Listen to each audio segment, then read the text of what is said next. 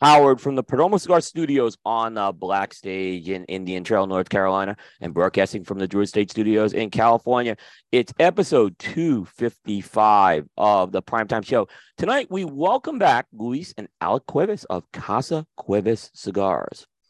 And as always, the Primetime Show is sponsored by Saga Cigars.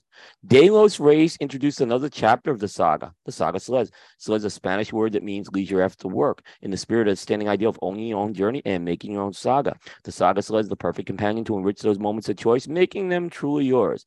Saga Celeste carries a blend of Criollo Olor and Piloto Cubano, wrapped in a selected Ecuador shade Claro wrapper that generously delivers with elegance a surprisingly rich and balanced smoke. It's available in 3 sizes at an affordable price. Ask your retailer for Saga Celeste.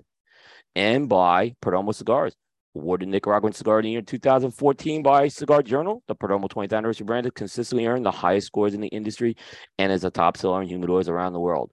The Perdomo 20th anniversary brand requires tobacco has been carefully hand-selected and are well-aged for a minimum of 8 years. The Perdomo 20th anniversary is offered in 3 distinct wrappers: a smooth, creamy Ecuadorian Connecticut, a rich, earthy Cuban seed Nicaraguan sun-grown, and a dark, oily Cuban seed Nicaraguan Maduro. Combine these beautifully bourbon barrel-aged wrappers with thick, high-priming binder, and fillet tobaccos gives each blend a balanced complexity with layers of rich flavors and smooth, elegant aromas.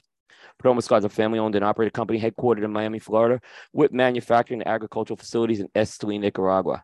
Perdomo's highly acclaimed cigar brands include the Perdomo State Selection Vintage, the Perdomo Double Aged 12-Year Vintage, the Perdomo 20th Anniversary, the Perdomo Reserve 10th Anniversary line, Perdomo Habano Bourbon Barrel Aged, Perdomo Lot 23, Perdomo Menso 70, and many more. For great tasting notes and pairing information, check out the Perdomo website at www.perdomocigars.com. And by Cavalier Geneve. Cavalier Cigars, Cavalier Cigars. Smoke gold, stay gold. Join the inner circle and follow Cavalier Cigars on Instagram at Cavalier_cigars and on Facebook at Cavalier Geneve Cigars. That's Geneve, Geneve. Visit your local tobacconist and join the movement that is Cavalier Cigars, consistently regarded by cigar lovers everywhere and high ratings by the Cigar Industry Press. You'll want to give them a follow on Instagram at, again, Cavalier_cigars. They do unique giveaways throughout the whole year. That's Cavalier Cigars, Smoke Gold, and Stay Gold. And, of course, we want to mention Casa Cuevas Cigars. The Cuevas family has 5 generations of experience in cigar making. For many years, they have manufactured cigars for many industry leaders out of their Las Lavas factory in the Dominican Republic. The Cuevas family has now brought their very own brand to market with Casa Cuevas Cigars. You'll want to try their latest release, the Casa Cuevas Sangre Nueva.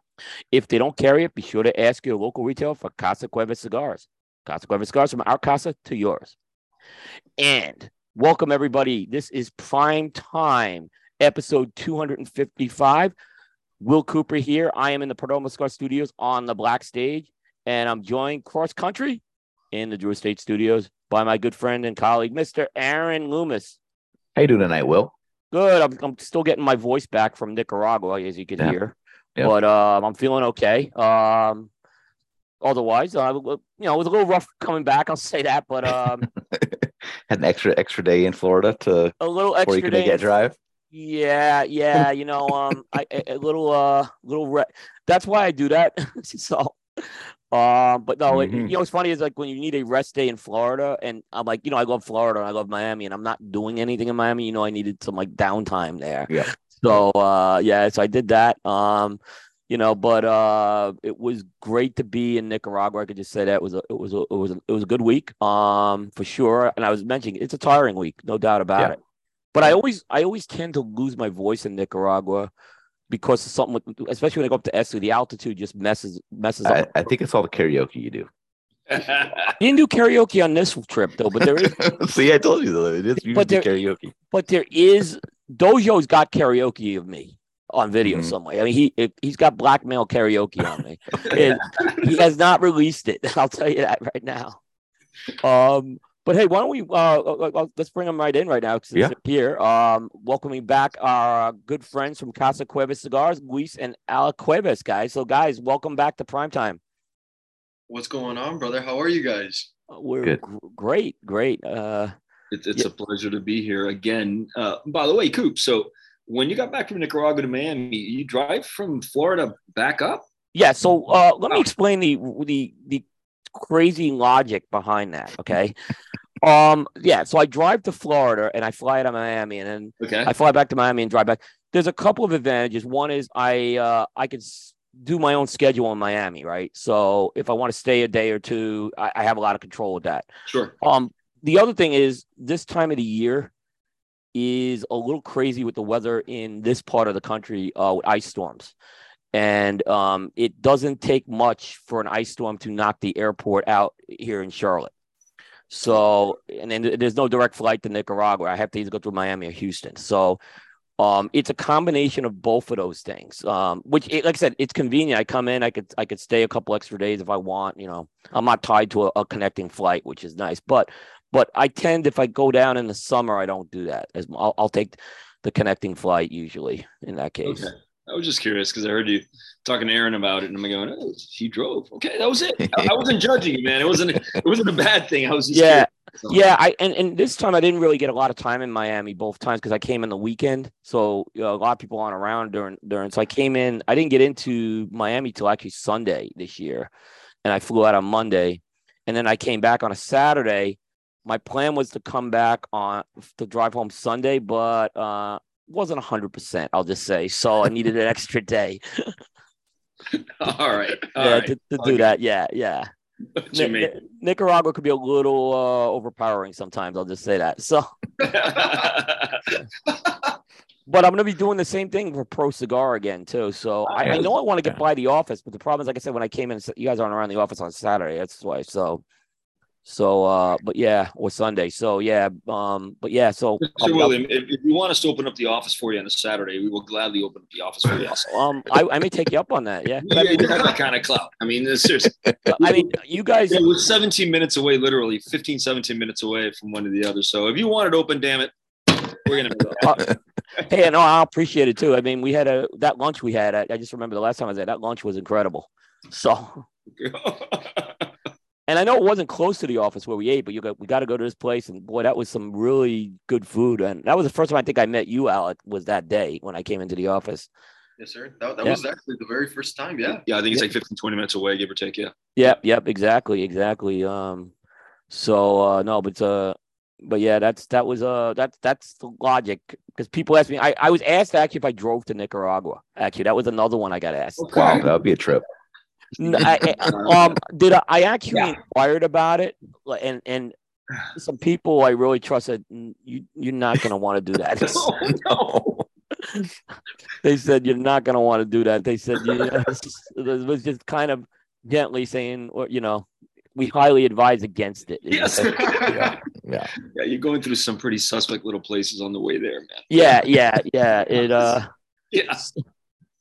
So, but no, I'll tell you, it was good to be back in Nicaragua for sure. I'll just say that. I think they were really happy to see the festival back there as well. I bet. Yeah. So that was a good thing to see as well. The last time I was in Nicaragua was literally, I was on the Perdomo trip in late February, the last Perdomo trip. And then right after that, I got home and the lockdowns began a couple of weeks later. So, it was kind of ironic that, I went through that, so, and then coming back was kind of interesting. That's cool. Yep. But, no, it's great to have you guys back on the show. First of all, guys, I got to really, thank you guys for the support over the years. It's been great. I kind of look at, you guys are now going on 6 years, or in your 6th year, right? It'll be year 6, April 1st of this year. Yep. Will be the demarcation point, for lack of a better term. Easy date to remember, my grandmother's birthday. So I always remember the date anyway. And April Fool's Day and all that other nonsense. But anyway, yeah. Right. Yeah. April 1st. Yeah. And the reason I mention that is because we're in our 6th year as well of this show. So that's cool. Yeah. So you guys have really been with us for a long time. And it's just kind of, there's a few companies that we have these parallel paths with. And I think one of them is definitely your company for sure. Just because, the timing's almost perfect with that too. I never realized it's only been 6 years. That's amazing. Well, I had another show I did beforehand. But the Coop's been around for 13 years, but there was a different show I was partnered with. And then I kind of brought the Coop show completely under my umbrella and Aaron came in. We launched on April 13th, 2017. So, Oh yeah, you're dead even with us, just about a couple of yeah, weeks. yep. Dude, we're Irish twins. Yeah, you know what's funny? I have Irish twins. My two youngest sons are Irish twins. Really? Yeah, they're a little under 11 months apart. This guy and his sister missed it by 19 days. Oh, wow. What's the deadline? Is there a deadline like for it? Yeah, there is. I think it's got to be a year. Okay. Or under, yeah. So you got. So they're a year and 18 days apart. So you take off the extra day at 19 days. Yeah, there's a deadline. We looked it up the other day. We're having a conversation, my wife and I, a bunch of friends, and anyway, we meet some guy's new girlfriend. You go, I have daughters, blah blah blah, and the Irish twins. So the definition kind of popped up, and of course you grab your phone, you look it up, and there it is. So wow. I'll just kind of, without diverging too much here. I remember when we found out my wife was having my youngest son, Steven, and the doctor said, they're going to be under just around that 11 mark around there. He's like, that's like really rare.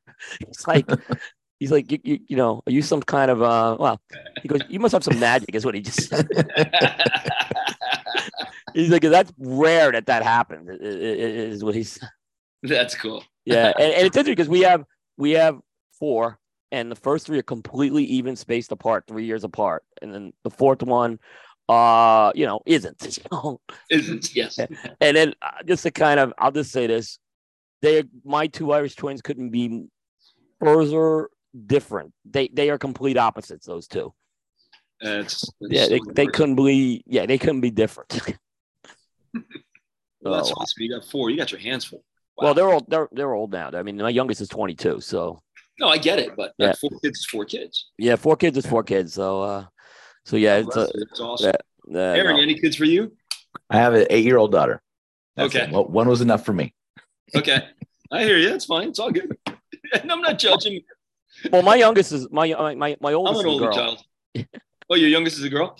My oldest is a girl. I'm sorry. My oldest girl. And then I have the boys came all after that. So I was kind of like Aaron after having the girl. I'm like, this is fine. And then 1 boy came, 2 boys came, 3 boys came. So so now we're trying to get them out of the house. So yeah. We have the daughter's married, right? And then the middle son is out of the house. Then I have 2 in the house. I don't see any signs of them. You're halfway there, man. You're halfway there. They have it too good. They don't want to leave. Yes. So. Yeah. You have to sell the house is how it works. Yeah. The house we bought only has 1 bedroom. You guys have to find somewhere else to go. I don't know what to do. Well, what's interesting is, this house has been reconfigured a lot, right? So the bedrooms that when we moved here, we had all 4 kids here. The bedrooms are now converted to other rooms. Like, so there's no beds all in there. The cigar swag goes in one room. That's right. I know how it works. We have 2 offices, literally. One is my office and one's my, like when you see that library, that's really my wife's office. I'll be honest with you. Okay. Yeah. All right. Then there's the swag room, and that's just like disorganized. So we're actually working on that. But no, but I find one thing interesting is that you work with your dad, Alec. I worked with my dad one summer. It was interesting. But you're full time with your dad, so family business. Let me start with you, Luis. Have you always been in the family business, like going back before Casa Cuevas launched in the factory, or were you doing some other things beforehand? Oh, I did other things beforehand. I mean, I remember I was a teacher for a while. That's right. Yep, I remember you talking the law school thing. But somewhere along the way, when my dad had the air conditioning company, and I was a kid in junior high and elementary and even high school, my summers were spent working with him on the AC company. I was doing the attic work. So that was summer. Why not? So slave labor, right? But if you think about it, it was a family business. My dad and his business partner, and they were the only sole proprietors of this business. They ran it. So I was working there. And then when the factory came into being with my uncle, I would spend my summers over there in the factory. I mean, just milling about, but I was old enough at least to carry bales and, move tobacco and that kind of thing. So I guess I've been around it a long, long time. And then finally I got into 100% back in 2009 was when I finally jumped in with my dad in the factory. So, yeah, I mean, you could say I've been really working with my dad in some respects through a good chunk of my life. Obviously, there was independence there for the other parts of my life and other careers that I've had, but certainly even when even when I first started teaching, I was 22. Rather than teach summer school, I was working with that summer job doing the air conditioning thing as well, at least during the first 2 or 3 years. So yeah, come to think of it, it's been a family thing, whether it's been tobacco or otherwise, but yeah. I never thought of that till now. Oh, that's good. That's a good thing. And Alec, I know you would work in retail for a while, I remember, and then you kind of came over a few years ago. So interesting little anecdote behind that. Initially, before I ended up working at the retail location Neptunes, I was working at a Smoothie King. Now, Smoothie King was the very first job I had. And my mindset at the time was, might as well get the fast food stuff out the way. Yep. Right. But I really do recall falling in love with the job, not understanding that the hours weren't exactly the best. And I remember coming home one day, my father sitting outside with a couple of friends, Jack Tarano as well, and saying, listen, the position opened up at Neptune. They do need somebody new. This would be a great fit for you. You smoke cigars. You know more or less what's going on, considering you've grown up at the factory every summer. It could be very insightful for you. And I remember telling both of them flat out, no, you know what? I think I'll stick with Smoothie King. True story. I kid you not. The next week, Tremendous ambitions. I had, go figure, right? He was on the management track, right? He was on the I had a very, very fast reality check the week following. I got situated with a bad partner, so to speak, that kind of left everything in disarray, and I had to stay there till about 3 a.m, essentially cleaning everything up. Wow. My shift ended at 11:30 at night, so I was there for some time. And I remember coming home and telling my dad, "Where the hell do I sign up?" From that point, I do consider Neptunes to be a second family. Worked there for close to about a full year or so. Most of all the cigars that I was able to taste, thankfully, was due to them, which was tremendous. And then fast forward, started packaging for us for Casa Cuevas and moved full on board into Casa Cuevas cigars. And here I am. I've been here ever since. No, and I gotta say, I was at the trade show this year, and Alec, you were just like, you were so polished. You were pro. I mean, you look like you were doing this for 10 years. I'm not kidding you. It was a great thing to see this year. You at the trade show. You've really grown into this role, and like I said, I was proud to see this kind of happen with you too. So I'm sure your dad was incredibly proud as well.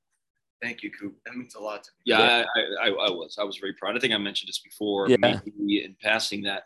I was really concerned with the fact that as soon as we got off the plane, and obviously all these flights have industry people on them, right? Yep. Depending on if they're day before, whatever. Anyway, so we're getting off and we're getting to the booth and looking how it's going, setting up and all that nonsense. And people are coming up going, "Hey, Alec, I'm looking forward to tasting it." And "Hey, Alec," and it was all Alec, right? And I'm going, if this cigar takes a shit, this poor kid, you can't bounce back from that, right? Well, I remember we talked a little about this. Yes, we talked about it. I know.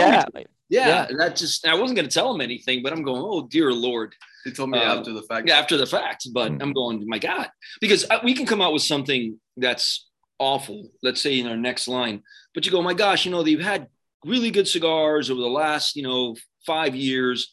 And this year's launch, I don't know, it's a dud.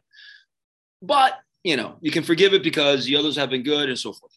Right. But you can't screw up your first one and go, hey, don't mind that one. Look away. Nothing to see here. That second one I got for you. This one's going to be the one. So it was either do or die. I gotta give my dad it was nerve-wracking. Some credit here because I was also very nerve-wracked, and something I distinctly recall the second day coming into the room. Very jittery. I was really nervous. Thank you. It really does mean a lot to me. You said I looked like a pro up there. I was shivering in my boots. Just any conversation I would have. And my father was like, listen, relax. You're doing amazing so far. And that really took me the rest of the way through for PCA. So yeah. So we come in, like the Coop crew comes in. We have a 4-man team. And we each have different roles, and Bear does the interviews. And I remember we're getting ready to set up, and Luis goes, Alex has taken this one over. Yeah. So he just like punted the whole thing to Alec at that point. And I didn't do a single interview at PCA. I know. Yeah. I know you did, but I kind of knew it was going to be good because you had done that pre-show with us, and you were great that day. So I knew it was going to go well at that point. But when you're on that stage at PCA, it can be nerve-wracking. There's no question about it. Yeah. Yeah, I think so. It can be nerve-wracking. Yeah. He handled it really well. And then post PCA, because the cigar was still had some legs on the buzz and everything else. I mean, everything after that, what we did in terms of interviews and everything, it was all him. I mean, literally, he'd be doing an interview out here, and I'd be over there smoking a cigar, talking with his mom, or we'd be inside watching a movie or whatever. It was his thing. It was his gig, and he did a great job with it. So I'm pretty blessed that way, and I'm proud of him. Very, very. No, it's good. It's good. So let's kind of go back. The cigar we're talking about that Alex spearheaded is Sangre Nueva, which we're smoking. And this was, I mean, from the very beginning, this was a project that you guys said this was Alex's baby from the start. Yes, sir. So much is down to the name, to the coloration of the bands. For the longest time, to give a little bit of a backstory on it, a lot of people in the industry know me as one of the younger ones. So Young Buck, Young Blood, and so forth. Right. And it came up again on multiple podcasts, almost kind of like as a gag, an ongoing gag, considering I've been at the factory for so long at this point, to which my father says, you know what, why not? Let's give it a go. You have any ideas for names? And I remember we were sitting down for lunch and I came up with Sangre Joven. And my father says, Sangre Joven. It doesn't roll too well off the tongue. Come off of Sangre Joven. And I was like, no, you know what? You're probably right. So we pedaled back and I was like, you know what? How about Sangre Nueva? And that had a nice ring to it.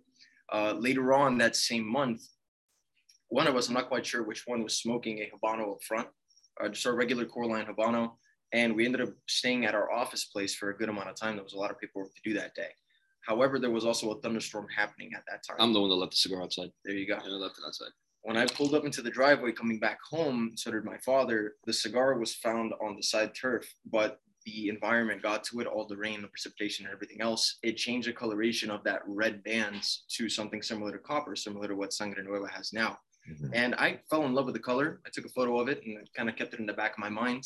And when it came down to what the design would be for the actual band and everything else, I was like, you know what, why not this coloration? And it really popped. It works very well with the Ecuadorian Cameroon that it carries on it.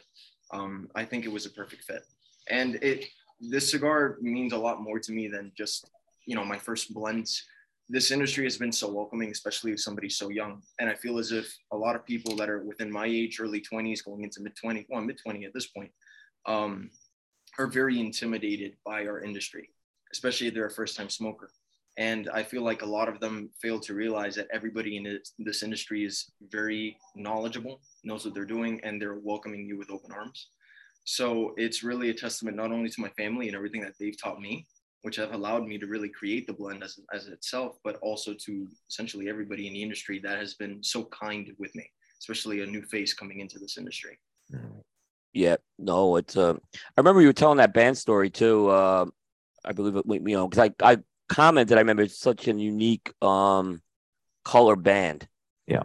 And it really does go well against that Cameroon rapper. I gotta say that. It's that was pure chance. I mean, pure luck. It really was. It really that if you leave an Habano band outside in South Florida weather in the summer, and the elements get to it over a day or so, 24 hours, 30 hours, whatever it may be, between the sun, the rain, and everything. That's what it turns into. It looks kind of like that. Right. So Alec took a picture and he goes, I really like this. And he sent it to Humberto Arias, who we work with, package design. And he goes, yeah, I can do that. I can do that. And here it is. So it must have been fun to replicate that on the ring, though. I mean, okay, now we got to come up with the color with this on the ring. Yeah. I'm sure that was another fun step to do that. Yeah. I mean, he would handle the checkoffs, right? Humberto, I remember the very first time he came up with a box, he sent us, what did you call it? What did it look like? It looked like the Lion King. Something out of the Lion King. Okay. Yeah. It was it was like the sun rising. It was very strange. And we go, no, that's not what we're thinking of. But hey, had he liked the whole sun rising Lion King motif, I would have gone with it. It was right. his thing, So right. I remember that day opening it up to the mail first thing in the morning. My father comes in, good morning, how are you, the whole nine. And I'm cracking up, and he goes, "What are you cackling about over there?" I was like, "Take a look at this." And I was like, "Doesn't this remind you of Simba, Mufasa?" It was pretty. If I'm able to dig up that email, I'm going to send it to you guys privately, right, so you can see what would have been that never. Right. It doesn't fit who we are, right? As a company, we're like, what happened? Yeah. Yeah. You know, a lot of times on the show, like I have deliberately tried to avoid talking about wrapper binder filler, right? But I think in this case, I do want to talk wrapper binder filler with this cigar, because this cigar, it really, when I looked at the blend, I remember when it came out, this was like a true concoction, is what I looked at, and you know, it's like different tobaccos that were really married together that I just haven't seen. Like you have Cameroon, Honduran Corojo, Pennsylvania broadleaf, like there's that fire cured leaf we're going to talk about. Yeah. So, Alec, take me through this, because you definitely created a blend, you know, that was definitely. I don't think we've seen a recipe like this before. So, truth be told, I've always been a sucker for Cameroon. Right. Always. And getting our hands on it, at least in the past, was something that was really, really difficult for a lot of different reasons. But finally it came around the curve where Ecuadorian Cameroon came into the photo. And I was like, oh, we got to make a cigar with that. So we started off initially with the first four. We're predominantly Ligero factory, so we like our cigars that carry some sort of strength with it. Right. And lines 1 through 4, number 3 really stood out. Number 3 at that time was one of the only ones that had that Corojo binder that currently is now. So as the other blends were coming out, I kept on gravitating back to the number 3. And I'd find myself going back to it, but I knew that I wanted to add something a little bit more. I didn't know what. I just knew that I wanted to give it a nice little extra layer of complexity. So I remember asking my grandfather at that moment, what do we have at the factory that we can just make at this point as, you know, as a tinkering product, something that's just experimental. And that's when blends 9 through 12 were made. Now, those blends, blend number 10 and number 11, carried that Kentucky Fire Cured. Number 11 carried more than what we currently decided with, which is blend number 10. And I remember my father enjoying number 11. My mom fell in love. She had this enormous adoration for blend number 11. But in my eyes, it tasted a lot like the Kentucky Fire Cured from Drew Estates. It was just, not to say it's a bad, that mesquite barbecue flavor is not to say it's a bad thing. I just didn't want that to be the only thing you could pick up on the cigar. It reinvented back into a one note. So going back to the number 10, I remember, and you can ask my father about this true story. We're all sitting down, my grandfather included, early morning. And this is when the double perfecto vitolas were just created with that number 10 blend. And this smile that perked up on my face, I got beyond excited. I felt like that was the one. That was a little niche that I needed, that little extra oomph to the cigar. So the Cameroon basis was always going to be there. The Corojo binder was a nice added little oomph as well. But with the Pennsylvania broadleaf, and then especially that Kentucky Fire Cured, just a sliver of it, I think that's what really makes the cigar. We use a lot of broadleaf in our stuff. My dad's a real fan of broadleaf as filler. He's reluctant to use it as a wrapper, and we might do it eventually, but it's expensive. It's difficult to work with, but more than so, so you guys back there, when you buy a bale of tobacco, you buy stem included. Obviously, you can buy it even, but for the most part, you buy it veined. A third of the weight, about 30% of the weight of a broadleaf wrapper leaf is that stem. Right. So you're paying for that, and obviously you're going to pass it on to the consumer. But wow, yeah. So we don't use it as much, or only for a couple of customers over the past years that I've been there, that we've used it as a wrapper, but he loves it as a filler. And the Corojo, we had just done Patrimonio, which is doing so well. Yeah. So my father goes, hey, Alec, you want to try different binders? Let's try Corojo also. And again, he and my dad were doing their shop talk. I just kind of sat on the sidelines and watched, kind of like my Dolphins are doing now for the Super Bowl. Right. Yeah. And so they decided on it, and that was it. So it was just piecemeal. But remember, it's 13 blends, right? It's 13 blends. So there's a lot to play with in 13 blends. Yeah. And ultimately, he told my dad, I want to try a little bit of this, try a little bit of that, try a little bit of this, try a little bit of that. And here we are. The best part about it was that when he brought up the notion of using that Corojo binder, out of those initial 4, he didn't mention which one it was. He had the entire sheet with the breakdown and everything else, but he says, let's just go on ahead and start off with these, smoke through them. Let's see. And number 3 just kept on resonating. Yeah, I was like, what's in this? That's a fun operation. Whenever we try something that we give a series of, in this case, I was giving a series of ingredients. And so my father would bring back the cigars numbered, and the ingredients were in different arrays or different proportions throughout, but you didn't know. The only one that had the cheat sheet was my father. Right. So we'd smoke through it, and then we'd take notes, we'd discuss it, and then he'd open up the cheat sheet. Okay, this one has this one has that, and you start doing, oh, that one has how much percentage of Nicaraguan Ligero? Oh, really? Well, if we up that and we take, and that's where he would come in and just kind of play and play and play. Well, this was way too spicy. This was not. It's fun. It's a fun thing to do. You got to give yourself time, which we gave ourselves ample time, but for the boxes. But you know, it was fun to watch, and it was fun to watch him a lot of times go back in his Rolodex of other cigars that I had not smoked. And he's going, this reminds me of this flavor profile and this and the other and and whatever. So I think that helped a lot. The fact that he smoked so much from so many different brands and he remembers it all, which is testament to him. I'm always amazed by that. But yeah, it was cool. Yeah. It was cool to watch him work with it. You know, it was a lot of fun. It was really cool. And I was proud of him. Listen, if he had no idea what the hell he was doing, we would have overrode his taste and said, no, right. This is trash. I mean, you know, rightfully so. I mean, you know, in the end, it's a business, right? Right. Jesus Christ, you know, we like it. No one else is going to like this. This is dog turd. No, but that wasn't the case.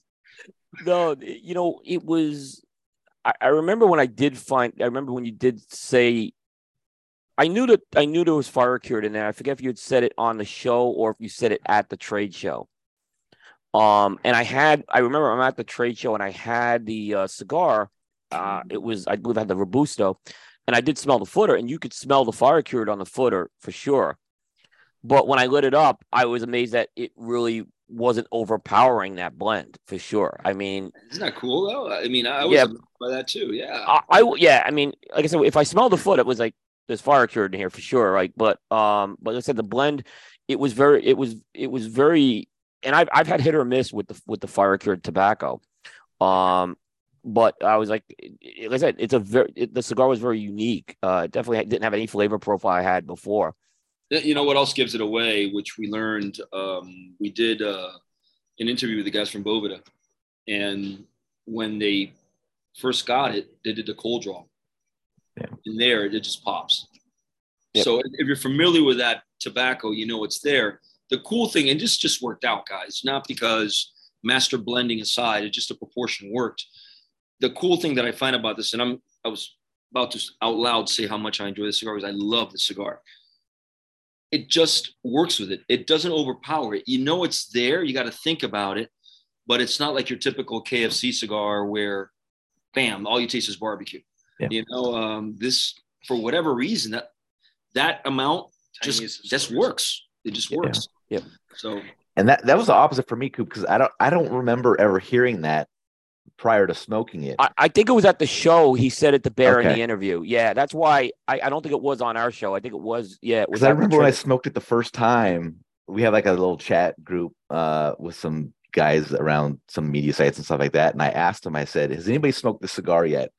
Because I need to know if I put the cigar next to another cigar that made it smell this way, or if it's actually in this cigar." And they're like, "No, it has fire cured tobacco in it." I was like, "Okay, I'm not crazy but going into it, I didn't know that, so it was interesting kind of an experience. And like you said, it's not an overpowering version of it, which is the right way to use it. Unless you like really want to be bombarded by it, but as a complementary component, I think that's the right way to use it. Complementary component. Yep. As a factory, so you guys have a lot of experience with the fire cured tobacco. This is not something that was new to you as a factory, because you go back now, it's 10 years ago, your factory produced the Lucia Black. That's the very first time, and I've told the story. I think it's a great story where we ran into the tobacco itself by pure chance. Have you heard this before? By luck, because he was looking for Italian tobacco, and it was an Italian company that does pipe tobacco, and they were buying that. So the guy that was selling the tobacco mistook, because it wasn't the owner of the place where we went to go buy it, the purveyor. He mistook the Italians buying it for Italian tobacco, and that's how Kentucky Fire Cured came into our hands, and we played with it. So yeah, we've had experience on it. That's why my dad. By the way, I think you might find this interesting. Consider that the Kentucky Fire Cured that is being used in our cigars now has been aged for about 12 years now. I mean, we didn't go out and buy a bale of KFC to do this. Right. There were bales left over from when Sam was doing the cigar with us. Right. It never dawned on me till right now, but yeah, we haven't bought any for this project. We just had, and then we're using so little of it, it may last another damn 10 years. Right. The damn long Chinese matches that I bought with Gabriel Alvarez back in 2016. I still have those matches. You got hundreds. Yeah, I still have thousands of those damn matches. They never run out. Yeah. So I have He sent me a bunch of those matches too. Oh my God. I can send you more. If anybody out there wants matches, boy, I have matches. Those long boxes with the They never end. I got a brick of them. He sent me one. So that KFC is going back from that date. Those bales date back to then. Wow. It just like an epiphany. I just had that thought. It's kind of cool. Yeah, no, it is. My wife had sent me to the store to buy saffron for some recipe she was making, right? Uh-huh. So I go to the spice aisle and I look for saffron, and you get this, your normal spice jar size, and it's got this like little plastic tube inside of it that has these little threads in it, right? Threads. I'm like, and it's super expensive. It's like $20 a bottle, right? And I'm like, I hope there's enough in this one jar for her. And then she's like, no, if you use a bunch of this, you're gonna overpower the recipe. Like, it's just like you take the slightest amount. Right. This jar will last us forever, even though it looks like there's nothing in it. And I it sounds like the same way. It's pretty much the same thing. There you go. Honey, this is a saffron we bought in 2009, Yeah, exactly. But that brings an interesting point with this. And again, this is why I wanted to talk a little more about Robert Binder Filter. It's amazing because a lot of the fire cured blends that I've seen have been more emphasizing the fire cured tobacco. And when I was trying to think of another cigar that kind of used it in this small sliver, I really couldn't come up with another one. And I was like, that's kind of surprising, because what you guys did, I think, is totally the right way to build this blend. Because Sam's blend was very much on that fire cured. That was the whole story with that, was in the filler. Yeah, when we first started, I remember playing, and Sam's just phenomenal at blending, right? And Right. we had this brand new gigantic leaf that smelled like barbecue. So what do you do with it? So you start playing with it as a wrapper. It wasn't going to work. It wouldn't hold press. It's just too thick. As a binder, same issue. And then you start putting in the cigar, and it's just, wow, it just pops. Yeah. But it was a new thing. I remember he launched it at the same time, the same year that Drew Estate launched their KFC. He beat them to market with it. He actually beat them to market with it. He beat them to market with it. Yep. And then Gran Habano kind of followed fairly quickly with one as well, right? Yeah. So, Yep. Yep. I remember that was the year of the fire cure, 2013. That was a big year. Yeah. It's been a bit. Yep. It's been a bit. So either you love it or you hate it. Right. I listen, I don't dislike it. It just bores me after a while. Right. Okay. After a while, I'm just all I can taste, and I want something different. So, we could play with it blending wise, but it's a one and done. If we didn't pick it, we didn't pick it. But this just turned out to be so darn good. For me anyway, I mean, I'm in love with the cigar. It's my favorite out of our line. I think it's a terrific cigar, and it's just enough there that you get it's a complimentary flavor. Yeah. It really is. Aaron was spot on with that. It's complimentary. Yeah. And like I said, I'm just like, well, why haven't more people, like I said, I'm not knocking, because some of those fire cured cigars, they age really, like, I'll tell people KFC's age really good. I like KFC's with a couple of years of age on them. Mm-hmm. The Lucia Blacks were the same way when I was smoking them in 2015, 16, because they get really sweet. It happened. They do. I just find they age really well. So, well, perhaps the fact that these damn bales are, over a decade old, right. Maybe it has something to do with it. I don't know. I got to really play around with it. Actually, when we go back to the factory again next month, we're going to get a hand from one of the purveyors, a fresh hand. well, it won't be fresh. It's always 2 years old, right? Right. Tobacco's always aged a couple years before you start using it. Whatever. It's going to be a hell of a lot younger than, and see what happens using the same proportions. And I'll report back to you, gentlemen. I'll write an essay or something and send it your way. There you go. Yeah. I'm curious. I normally never say this, right? Like, because, a lot of people love Lanceros, and you guys have done great with the Flacos, by the way. But I actually am curious to see what this would be like in a Lancero. We did one. We did one as a one and done for Christine Odell out in California. Oh, wow. But she's my broker over there, and for her birthday, she wanted those cigars, so we made 100 of them. Yep. And they were her birthday gift, and they were very good. But my father made it a point to tell me that it's really difficult to roll them.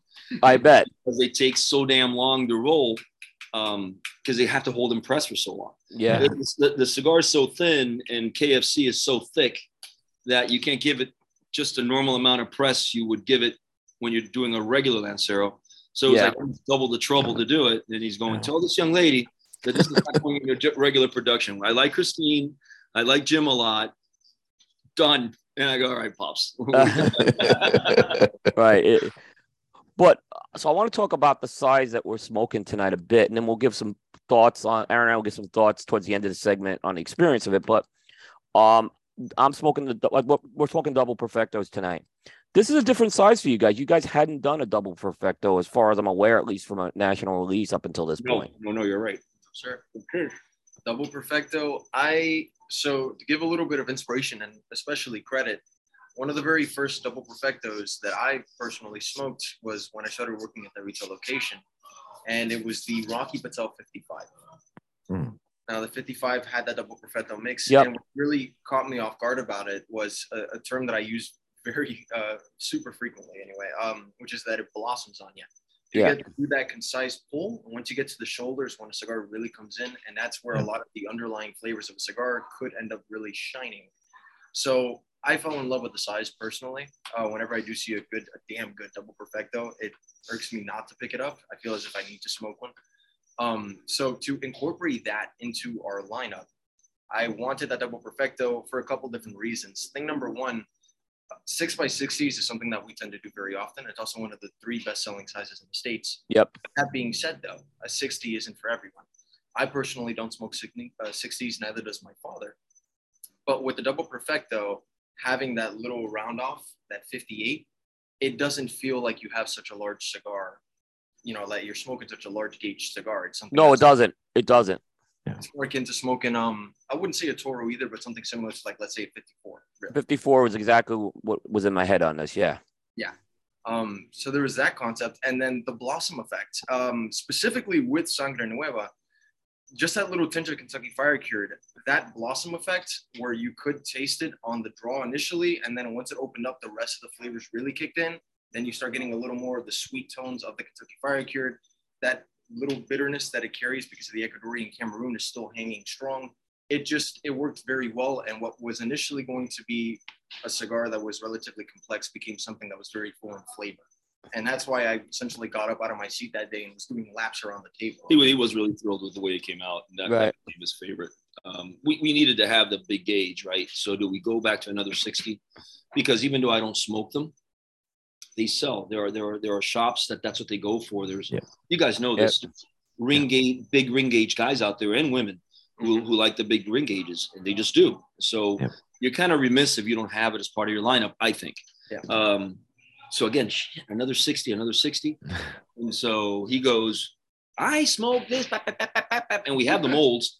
So off we went, and here we are. I mean, everything. This is kind of like a perfect storm to some degree.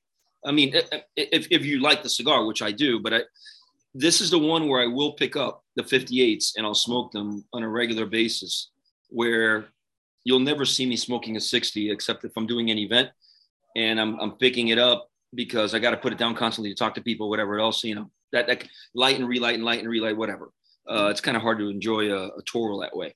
But otherwise, I don't pick them. I don't like them. I don't. Not even my own. I just don't like 60s. It's not necessarily for everyone. This one, boy, oh boy, I'm good with it. And it's that tapering effect at the end where it feels like a 54 than it does a 58, right? So yeah, and I don't know if you can see. I don't know if the camera's going to show, but that's the cap I pulled off of it. So I still have, I still have plenty of I don't know. Is it showing? Oh yeah, it's showing. Okay. Yeah. So I mean, I didn't like, I still have plenty of the tapering, and to me, like I said, it's like having. It's probably like having a 54 in this case. A much smaller gauge cigar than that 60. You're like, all right, you get lockjaw. I mean, it's come on. And look, we were talking a little before in the green room before the show. This cigar, it smokes like a double. I would expect a double tapered cigar to smoke. You're gonna like that, and it's gonna take a bit for it to open, right? Yeah.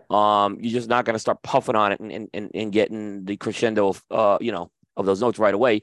But it kind of eases into it. And I think I think the draw is fantastic on this thing, by the way. It's not, and here's the thing, it's not too open easy to draw. Because sometimes on these cigars, they can be a little more open than I like it. It's right at the light level here for me. Yeah, I'm happy with that too. Yeah, and thank you, by the way. And I'm glad you brought that up because we've had local shops here. And I'm going to give a shout out to them, Casa Humos, when we partnered up with here in Doral. We had a couple of consumers, and I had close friends of mine say, hey, such and such says that, they're tight when you first cut them and you're lighting them up. The cigars are tight. The cigars are tight. And immediately, like we were speaking in the green room earlier, I'm thinking it's a bloody 58. I mean, how the hell do you make this thing tight? I mean, give me a break. So inevitably I went inside the humidor. I bought my own stuff. I'm lighting and talking. There's nothing wrong with it. And it just dawns on me when you first light it, it's going to be tight, quote unquote, because it's so thin at the very end. You're not going to get that puff that you get when you light a 60 or a 58 or a 50 or hell, anything that's a straight cut as opposed to like a tapering end. It takes a little bit for it to open up. And a lot of these folks had never smoked this size cigar before. So they're immediately getting it and expecting to get a burst of air coming through and a burst of smoke. And it wasn't happening. So, and you can do the blasphemous thing we talked about, like my wife does, just chops off the entire end, which defeats the purpose. No, don't do that. You want that tapering here in this. I'm gonna say, and especially if you don't want the big ring gauge on top of that, you just pop that cap off. She just doesn't want to deal with it. She just goes click, and you're left with, it's with I don't know. The Toro Vitola for that, please. Yeah, I know. Exactly. Yeah, what's interesting is I was up in Rhode Island in the end of August, and I saw Joe D. And Joe D was raving about this cigar, right? And I had smoked the Robusto at the show. I had not smoked this cigar yet. Outside the show, he gave me a Toro, but he was saying, "Look, I don't have the double perfecto," but he was like raving about the double perfecto.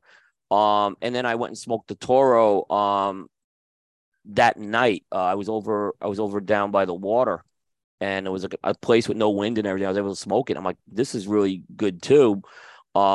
This since Gabriel sent these to us, or you guys sent them, it's this is my first experience to go around with the double perfectos, and I'm really happy with it. So, well, thank you. Yeah, thank you very much. Yeah, thank you. So, we're very happy with them. Yeah. I think you guys, this is a very nice cigar.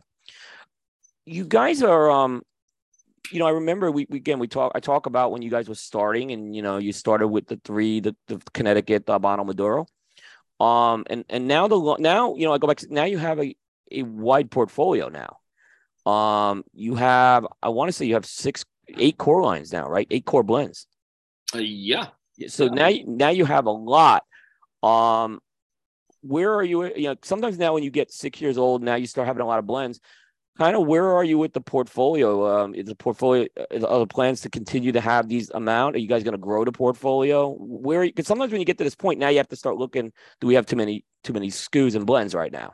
Well, I mean, if you look at, for example, in our Reserva line, which is a grandfathered product, without boring everybody, but we had to come out with a Torpedo. That was the biggest gauge we had because that's what was grandfathered in. Right. And that's what the FDA mandated, right? Right.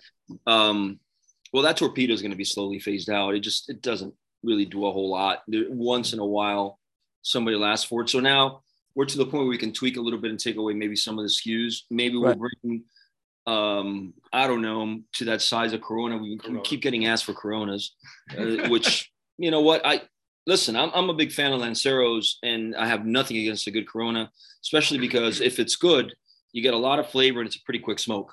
So it's, you kill two birds with that one stone. I love it.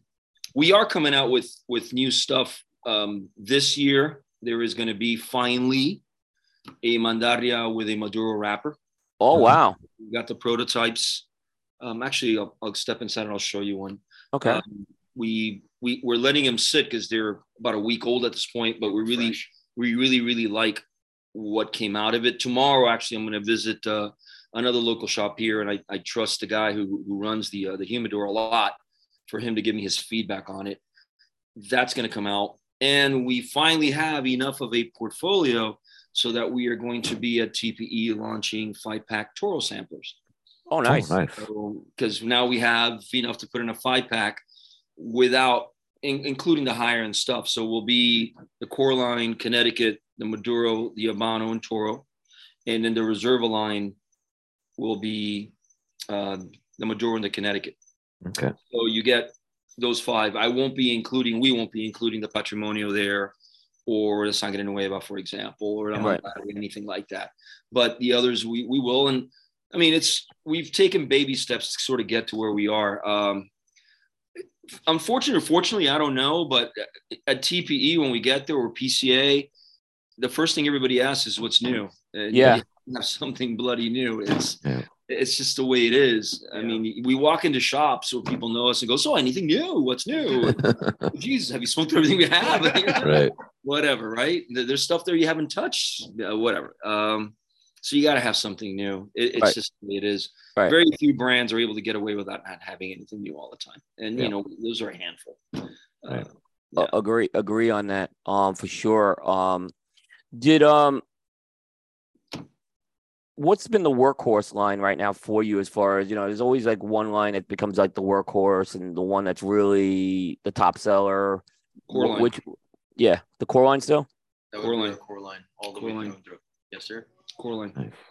So and I don't know core line, Habano, Maduro, Connecticut. Yeah, that core line Connecticut flies, and that Habano Toro, we just can't keep it. It's amazing the way it just goes. The Maduro does well too, but believe it or not, you guys know more about this. Certainly, Connecticut is still king. Yeah, a lot of it's. I'm a big fan of that Connecticut. Yeah, it just is, right. And Connecticut's are still king, but that core line still carries the load. And I don't know if it's that it's so much better than anything else we ever did or have done since, or it's had 6 years of getting legs and people have been able to try them. Also, the price points are also a little bit made more approachable. And for whatever reason, that still seems to be going, man. And I'm happy.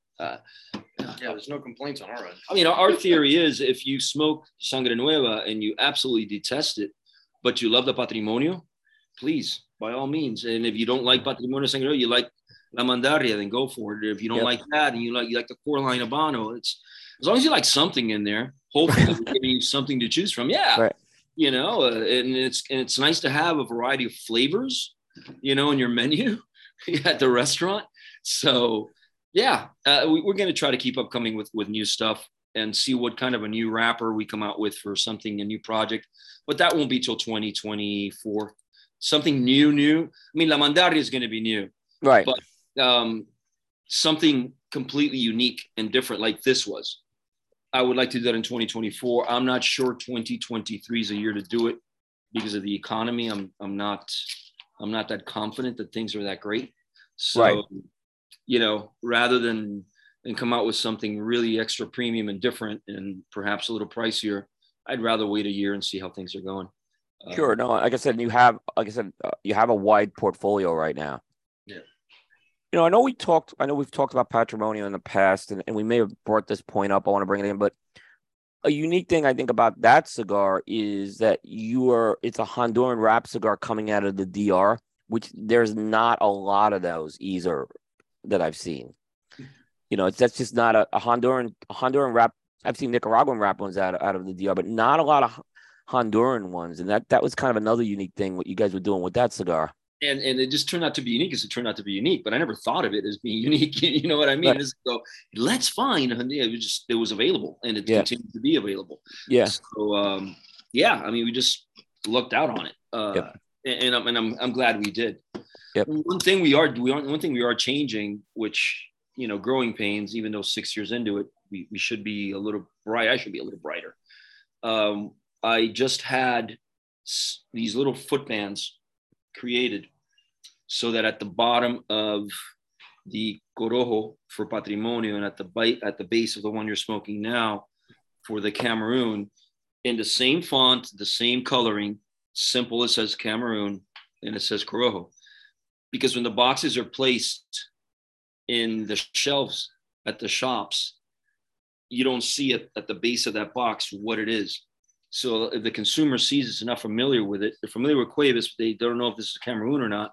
They may think they're smoking maybe an Habano or a Maduro, right? And they're not, I'm not in the mood for that today. I'll stick with the stuff. Or vice versa. They'll look at the Corojo and they'll say it's an Habano. If it's a little bit lighter shade, sometimes it'll come out, looks similar to a Connecticut to some degree.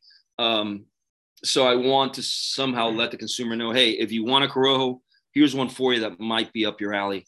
And if you're interested in something that's a Cameroon, here's, and you can actually read it on. I wish I would have thought of that sooner, but well, better late than never, right? As they say. Yeah. Yep.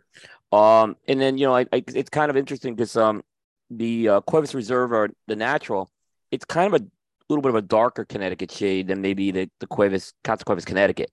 So I think that's a good example to have that. I was thinking too. It is. Yeah. It's a little darker shade Connecticut. Yeah. And it's got more oomph than the core line Connecticut. Is that a lower binder? Yeah. I think that's my dad's favorite, by the way. I like that cigar too. I like that one a lot as well. But the factory has some very, you guys have a lot of, it seems like a nice library of tobacco. I know you've put some Colombian tobacco and some of the blends. So, Peruvian tobacco. Peruvian, yeah. You guys have yeah.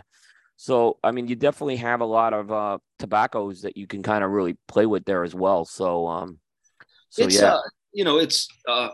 fun. The investment though, right? Because you don't buy just one bale, right? So you buy a bunch of bales, and if the line dies out and you've got all this tobacco, look what happened with the KFC. I mean, it literally just sat there for 10 years. So you're taking a chance when you're going out of your comfort zone a little bit, but that it's available. And always the question then becomes, can I get it consistently? Right. And that was going to be my question on this one, because, you said you have this aged tobacco, but at some point the reserve is going to run out on this. And so obviously you guys have time to plan for it. My father's confident that he can get it still. It's still very much widely available. Right. We're just going through the old stock right now. Yeah. And again, I just had that epiphany sitting here talking with you guys, but it's kind of cool that we're using this stuff that harkens back to 2013 with Sam, which is kind of neat. Yep. Cool. It's a nice homage. Yeah. The Flacos, they're a limited release, and they're done on a not every year basis. There's intervals that you guys are going to plan on doing that, right? Yeah, they're going to be done like the others. So the original Flacos were launched in 2019. Yep. 2018. And we got robbed in 2019 when everything was stolen. Yeah, I remember that. So what I did is we launched them again in 2022. So it'll be every 4 years. The misconception with the Flacos that we've had was the first time we did 500 of them, of each, the Habano and the Maduro, 10 count boxes, and they were numbered, as you remember. And most of them were stolen, right? And I had no idea which were sold, which weren't, this whole fiasco. So we just stopped it. This time we did 750, and we allocated them so that you can only buy 10 at a pop. Right. Well, even shops that enjoy the Lanceros think they're all gone. We've got a couple hundred boxes left, about 150 boxes of each left, which we're going to let people know at TPE. By the way, if you're a Lancero fan, we still have these. They still have 2020. God, they've been aged forever at this point. They were rolled in 2021. So yeah, that was something else that I failed on miserably, because people, do you still have those? They think we don't, because they were numbered, and we sold through a lot of them, but there's still a few left. And I mean, I don't know what to do with them in another year. I'm going to have cigars that have been The box says 2021 and it's 2026. What the hell do you do? Nice collector's piece. Yeah, I guess so. But yeah, those come out every 4 years. That's the idea. Yep. Just because that was the gap between when we first launched them and when we did it again. So the next batch would then be rolled in 2025 and then released in 2026. Nice. And it kind of keeps it. Yeah, I kind of like that approach, by the way, with a limited too. It's limited, but it's not going to completely go away. It'll come back at some point too. It'll come back at some point. Right. Yep. I remember the other thing I want to mention. I want to talk about the box press cigars you have. I remember when the box press cigars came out. Your father, we get the press releases, and there was a quote from your father on here about the box press cigars need adequate time to be pressed, and it's something that he says is non-negotiable in the factory. Talk about like why the pressing needs time, because I don't hear a lot of companies say that sometimes. Because all these things start off round, right? All of them. And they want to go back to their shape. They want to be round. Right. And so you're essentially forcing this thing to be square, right, or rectangular, or flat. And if you don't give it enough time, it'll start losing its shape, even to the point where, even though they sit for a very, very long time, right, being pressed, as soon as they go out to be packaged, they're packaged almost immediately to right, try to keep the integrity of the shape as long as you can.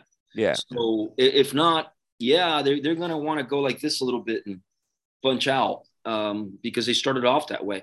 So you're taking it and essentially forcing it into a shape that it doesn't really want to be in, right? It was made in a round mold. It sat in press in a round mold.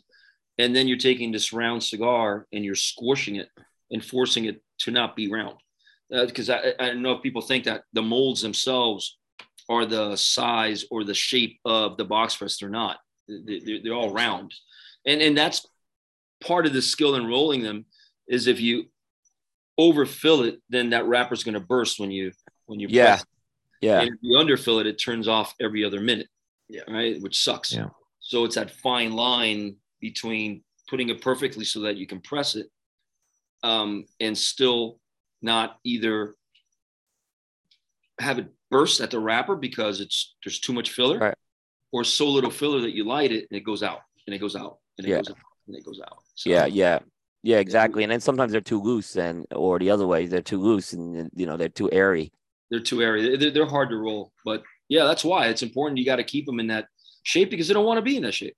That wasn't their original shape, and they want to go home and be round again, be fat and happy. Yep. That's true. And then a wish list item is I'd be curious about this blend in a press as well. We could play with that. That would be interesting.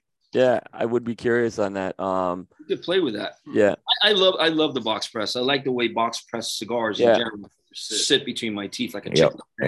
Yeah. I do love those, the Habano and the Maduro box press. So those are great ones as well. Very enjoyable. That's something that we had an epiphany on late also, where we finally put the secondary band that says pressed on it, because for a long time when you're looking at them in those boxes again on those shelves, it looks identical to that Toro. Yeah. And the consumer's going, why is this $1 more? It's another Toro, right? Unless they grab it, physically pick it up. If they're looking at it, they're not going to be able to tell. So all of a sudden we put the word press and people are asking us, is this new? No, it's been around since flipping 2017, but whatever. Again, better late than never. Yep. All right. Aaron, anything else we want to hit on the blends? We could get into some of the other stuff too. Yeah, we can go. Do we want to get to the cigar, or we want to do the other stuff first? Let's do the cigar first. Yeah, so why don't we get to the cigar? And we're going to give our experiences of this cigar. And as always, it's brought to you by Tailored Smoke, located in the heart of downtown Charlotte's epicenter and outside the Charlotte Motor Speedway in Concord, North Carolina. Tailored Smoke is your one-stop shop for a tailored smoking experience. So, Aaron, tell me what you're getting with this cigar. So toasted smoky oak, some earth as well, black pepper. The oak is really detailed. Yeah. So it's I'm going to say this is probably not going to sound appealing to people, but people that enjoy cigars will understand. If you actually licked a piece of oak, where you can really taste it, it's that detailed. So you're really you know it's oak, right? So, and that fire cured tobacco kind of gives it that smokiness, but it's not overpowering. It's, it's a good amount that's in there. Retrohales is pretty much the same, similar profile. Early on, the peppers got a little bit of a zing to it, but then as the cigar kind of goes along, that mellows out. And the black pepper kind of starts to fade in the mouth draws as the cigar goes along as well. So it's a nice balance to everything. It's not there's nothing that's overpowering, but it's got really good details with the flavors. So it's a well done cigar. Cool, thank you. Yeah, I was actually thinking white creamy oak in a lot of ways with it. Okay. And then maybe I'm thinking white oak because there's an underlying creaminess and smoothness to it. But I agree with you. If you were to lick the oak, that's kind of what I'm tasting. Yep. But again, I was gonna make the same point. The black pepper a little more up front when we were, I think, kind of going through that tapered portion. Mm-hmm. Dials back a bit. Still getting some black pepper on the retrohale. This is not a spicy cigar though by any means, but it's got a touch of spice in there. Not overly sweet either. But I love the sweetness I'm getting from the fire cured. It's just like I said, it was whatever touch or amount of leaf you're using, you seem to just nail it here. And I just think it's a great look at the combustion on this thing too. So I mean, yeah.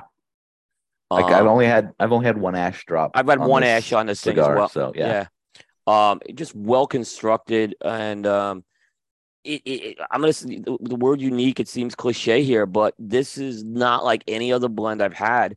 But I think it's a very approachable blend for a lot of people too. It's a solid medium for me here as far as this goes. It's not gonna overpower you with strengths, but very approachable where you can really also smoke this cigar any time of the day. Mm-hmm. Yeah. True.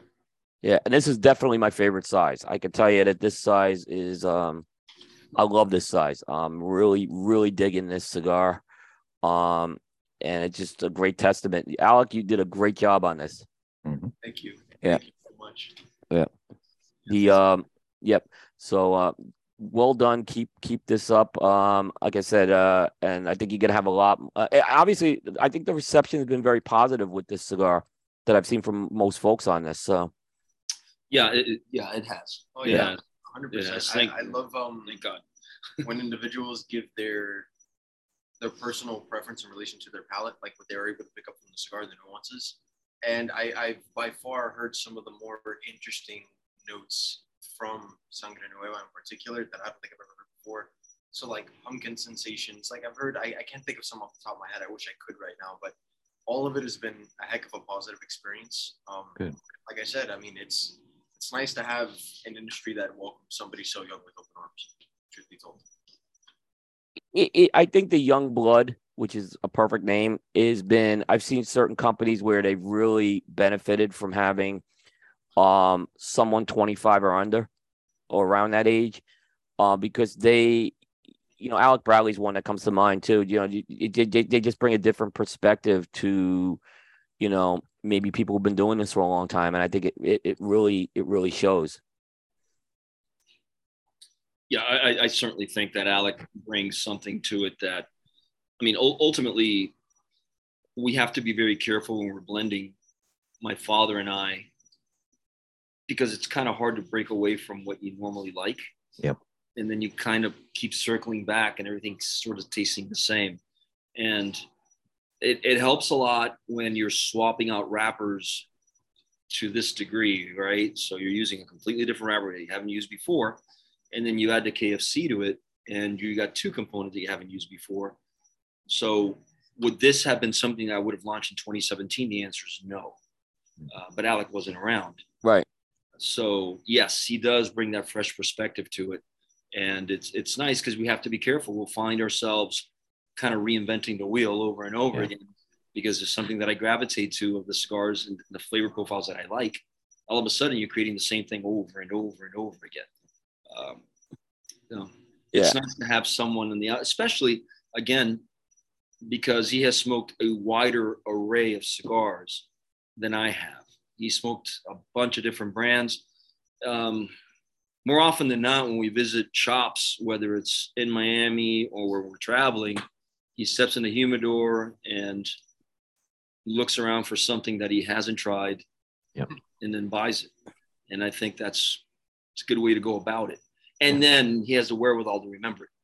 Yep. Right? Yeah. Keep that mental catalog. Yeah. Yeah, that Rain Man type of thing. Yeah. No, he really does. He Yeah. really does.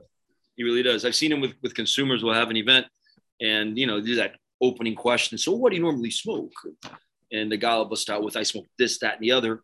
And Alec will go, okay, but are you talking about the Maduro or the Habano? Are you talking about the Toro or the Robusto? Yeah. Are you talking about, the special limited edition? Or he gets into the weeds with it. So that the consumer knows, he knows what he's talking about. And then you engage and go, well, listen, in that flavor profile, you should try this from our line, whatever it may be. Boom, boom, boom. Yeah. I can't do that. Certainly not as adeptly as he does it. So yeah. No, I'm not giving you a raise. Let's say it's good grounds. Right. All right. So this next segment is a new segment we have. It's called The Ties That Bind. Okay, so you guys are the second or third person to kind of get this segment. Brought to you by Tobacco Area USA, makers of iconic brands such as Monte Cristo, Romeo Julieta, H. Upman, and Aging Room Cigars. Tobacco Area USA, great things are happening here. So, guys, here's how this segment works. I'm going to name 3 things, okay? And these 3 things have something in common. I'll tell you what they have high level in common. But I want you to tell me specifically something a little more deeper they have in common.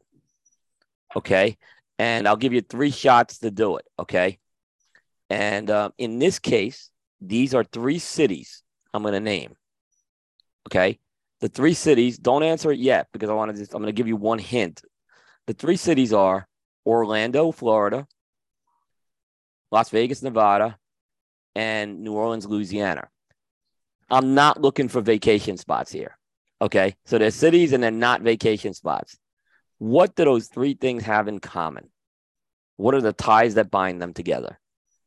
Orlando, Florida, Las Vegas, Nevada, and New Orleans, Louisiana. Yep. You said not in relation to vacation. No, it can't be vacation. Correct. It's not vacation. Right. The first thought that comes to mind, let me know if you back me up on this because I think I'll hit this pretty good, is food, the food culture in all those locations. Orlando? Okay. I didn't think of food in Orlando. New Orleans for sure. Las Vegas, yeah, I get it. And I thought maybe gambling because Las Vegas and New Orleans both have, right? At the Harrah's over there in New Orleans. That's not it. So I'll tell you, it's not the food. And by the way, I know there's been trade shows at all 3 cities. Yes. Is that your answer? I know there's been trade shows because I've been to all 3 for trade shows. I feel like that's pretty close to the ball. I think. You think so? I don't know. I don't know. So that is the answer. Trade shows? They're all 3. We've had the trade shows in all 3 cities. Okay. Yep. I tried not to make it too hard. Last year I think I made it too hard, but that is the answer. Yes, guys are on the line. Yeah. All right. There, the last 3 cities. I come up with. I was gonna throw Houston in there to really throw it off, right? No, Houston. I went to the one in Houston as well. Yeah, I mean the Houston one. A lot of people forget. San Antonio. I've been to the one in San Antonio as well. I could have thrown Cincinnati in there. I just said, all right, I'm gonna keep it. Those are the last 3 cities to host a trade show. Yeah, but those are the ties that bind those. Okay, cool. Okay, right on. Yeah. Cool. So there you go. You got that one there. That was good. That was like a passing thought. It was. It's going to be wrong, but they have this. Yep. So that's good. That's good. Good job on that. Now, related to food, okay, we're going to get into our Cattle Baron steak question of the night. And this is kind of we talk about meat. And I know you guys, I think we've asked questions with this before, but tonight's question is, I want to know, because I've been using this the last few shows, give me your ultimate burger. What's on your ultimate burger? In terms of the type of meat or the topping, condiments and all those things. If you want to mention, let's assume it's a beef burger here. We're gonna go with. All right. I love mushrooms. Mm-hmm. I love Swiss cheese. Okay. I like onions. Mm-hmm. I'm on board with all this. I don't mind it, but I'm not a big fan of having lettuce and tomatoes on my burgers. Okay. It's not. Okay. I mean, if it brings it, I'll eat it. I'm not going to take away the bun and take stuff out. But if I just have my sauteed onions with my mushrooms, my Swiss cheese, got to be Swiss. I like Swiss. And my medium burger. Yeah. I'm a happy guy. That's a good one for me. So I might not be the right person to ask this. I'll give you one that I really left an impression on me, but how I normally do my burgers, I'm so sorry for y'all. I do it nice and plain. You got your beef, you have your cheese. If you can add some barbecue, by all means, please do so. Mm-hmm. Yep. Crispy onions or like the crunchy dill chips in particular. Yep. Those go very well too. And that's about it. I'm really simple. I like a simple burger. That's okay. It's more complex than mine. It's fine. There is one burger in particular that I was going to bring into the ringer just because it left an impression on me, but it's more like a concoction than it is really a burger. It's called a tequeño burger. I went to this little niche restaurant, which I had no clue existed. This was a few months back. And what this burger consists of is incredible. And I ate the whole thing in its entirety. It's a massive burger. What's in it already? Beef. Yeah, sorry. It's got beef. It's got avocado. It's got an egg sunny side up. It carries your tomato, your lettuce, your onions as well. It carries this specific pineapple sauce on top of it to boot. Mm. And it comes all meshed in what is essentially two tequeños that have been flattened out, for lack of a better term. Just think of like picking up a tiny little tequeño and you mush it, and that's essentially what a tequeño. Wow. Yeah, a tequeño is, to give you the most simplistic version of it, really, because it's a simple thing. It's, I think of like a stick of bread, but there's cheese to be found on the inside. Sometimes it comes with guayaba, which is guava. There you go. Okay. Personally, I don't like it with tequeños made their way over here when the Venezuelans really started making their way into Miami. Mm-hmm. That's when everybody discovered tequeños because they brought it as part of it. Damn good. Oh, I love them. I love me a good tequeño. Nice. That's good. I want to comment on the lettuce thing for a second, because Luis, I'm kind of with you. I don't really like lettuce, but if you give me some very thin shredded lettuce on a burger, I like it. Well, it's shredded. I could deal with. Like I said, I would eat it, right? Yeah. But just a big leaf of lettuce and a tomato. It just doesn't. The big lettuce leaf that's kind of a little moist and I don't really care for that. But if it's a thin shredded lettuce and not too much of it, I can deal with it. I hear you. All right. So that was our Cattle Baron steak question. So one more segment, guys. It's a shorter segment. And what I'm going to do is I'm just going to read some sponsor, and then we'll kind of get into it, and we can wrap up with you guys. Okay. All right. So I want to mention JRE Tobacco Company. The authentic Corojo leaf is one of the most robust and flavorful tobacco leaves out there. During the golden age of cigars in Cuba, it was a leaf of choice to make some of the world's greatest cigars. Because it is one of the most challenging ones to cultivate, it fell out of favor by the 1990s. In the Jamastran Valley in Honduras, Julio Araroa took on the challenge of growing Corojo from the original seeds, and in 2000, he successfully reintroduced authentic Corojo back to the market. With over 50 years' experience in the tobacco business, from growing and curing tobacco to cigar production, the JRE Tobacco Farm has been able to continue to deliver products to market with authentic Corojo. Now with JRE Tobacco, Julius and Justo bring their very own brand to market, and each contain that authentic Corojo leaf. Aladino is available in a wide variety of blends, including the latest release, the Aladino Classic. Each represent the golden age of cigars from 1947 to 1961. Now available at your local retailer. Be sure to ask for JRE Tobacco, a legacy that is tasted in every drawer. And by Corona Cigar Company. At Corona Cigar Company, they take fact that they are cigar fanatics just like you. That's where you'll find the best selection of the rarest and finest premium cigars available anywhere in the world. Plus, they have special limited edition cigars available exclusively to Corona Cigar Company from famous cigar international makers such as Avo, Aganorsa Leaf, Drew Estate, and more. They have the best selection, the best customer service, and money-saving discount prices. I'm losing my voice. Excuse me. But don't just take their word for it. Forbes magazine selected Corona Cigar Company as best of the web. Corona Cigar was voted a top 5 internet cigar retailer by Smoke Magazine, and Corona Cigar Aficionado wrote, Corona Cigar Company, the largest pet stock cigar shops in America.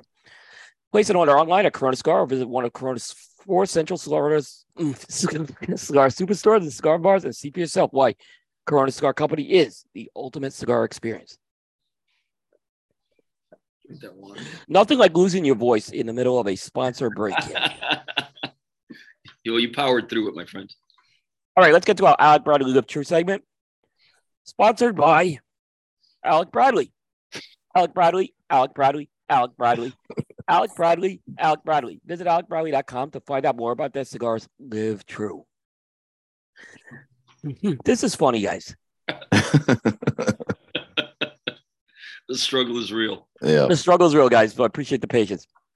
So in this segment, guys, we're going to take a look at some questions that maybe we talk about. They're not really cigar related, but they're things you may talk about in the cigar lounge and just talk about in general. I think you guys have been through this before, but we have some new questions for you guys tonight. And I've 8 of them, so I'll go through these. And a lot of these I created for the first time for this show tonight. All right, so let's start off with the first one. I'm going to mention 4 things: telephone call, email, text message, or Facebook Messenger. Your preferred method of communication. Mine is the text message, only because I have found, followed by the phone call, only because I found that if I text and you can't pick up the call, then you can respond and say, I'll call you back, or this or the other. Or if I text and you have no idea what the hell my number is, you don't ignore the call. You get the text and go, hey, William, my name is Louis.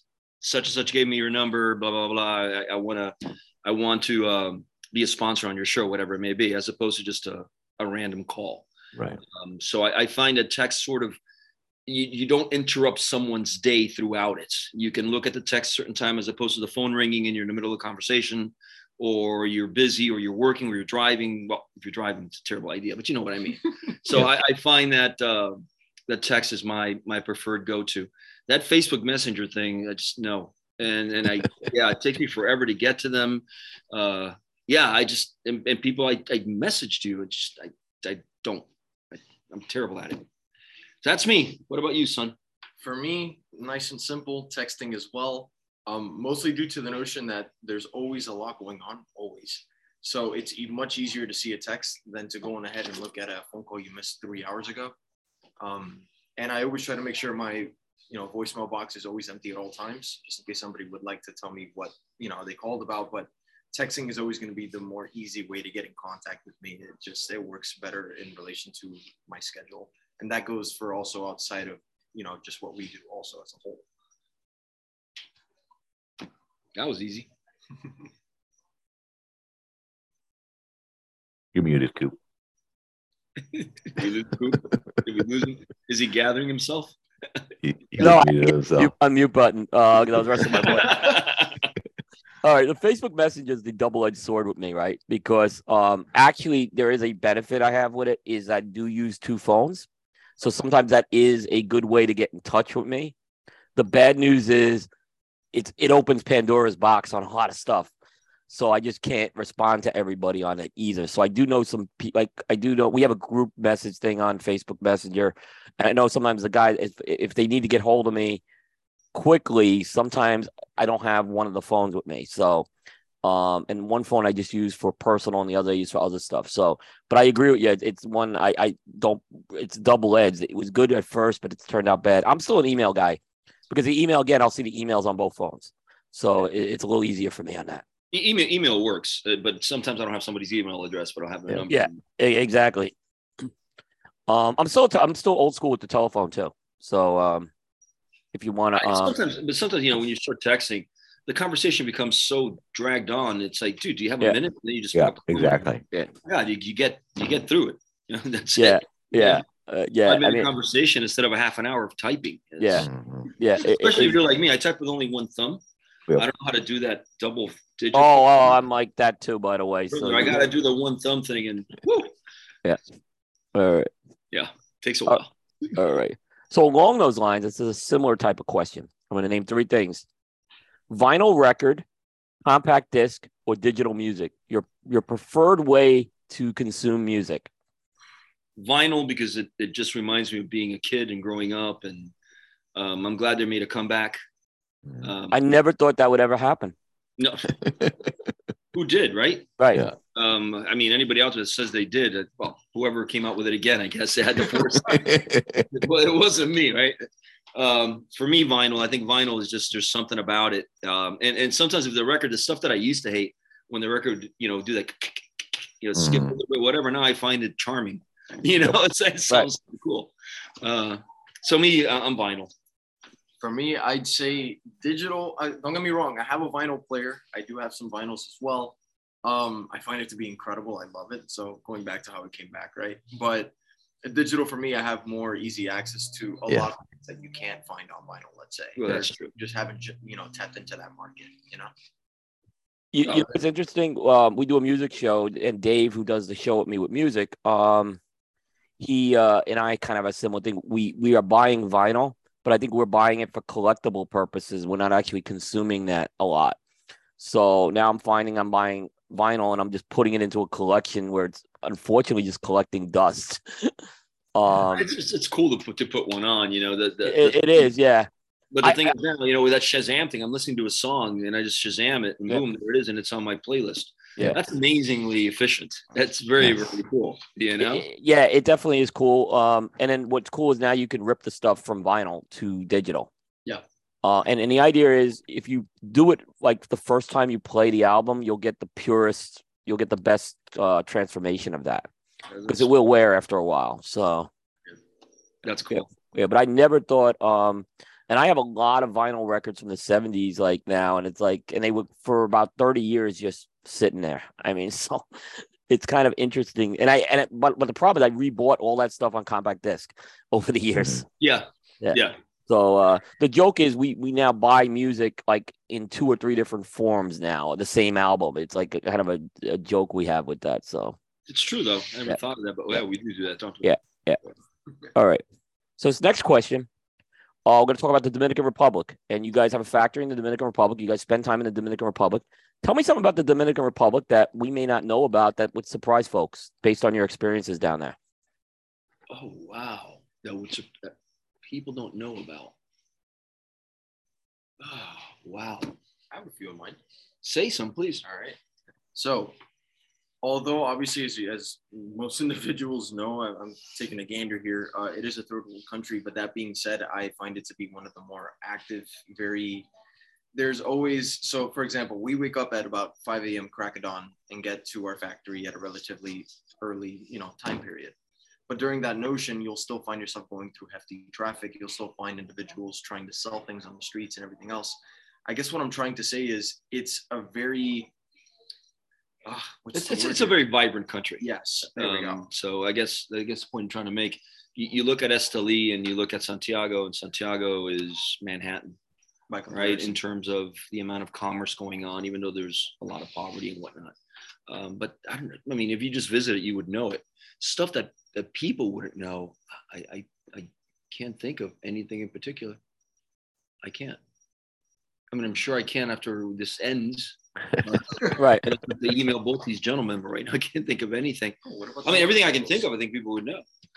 But again, I think people would know if they show up and they see. Well, but I'm assuming this is for the individuals that haven't been to. Maybe someone who hasn't been there. I mean, what you guys just said is something I don't think a lot of folks may have known either, especially if they haven't been there. Well, traffic is abhorrent, and it's horrific.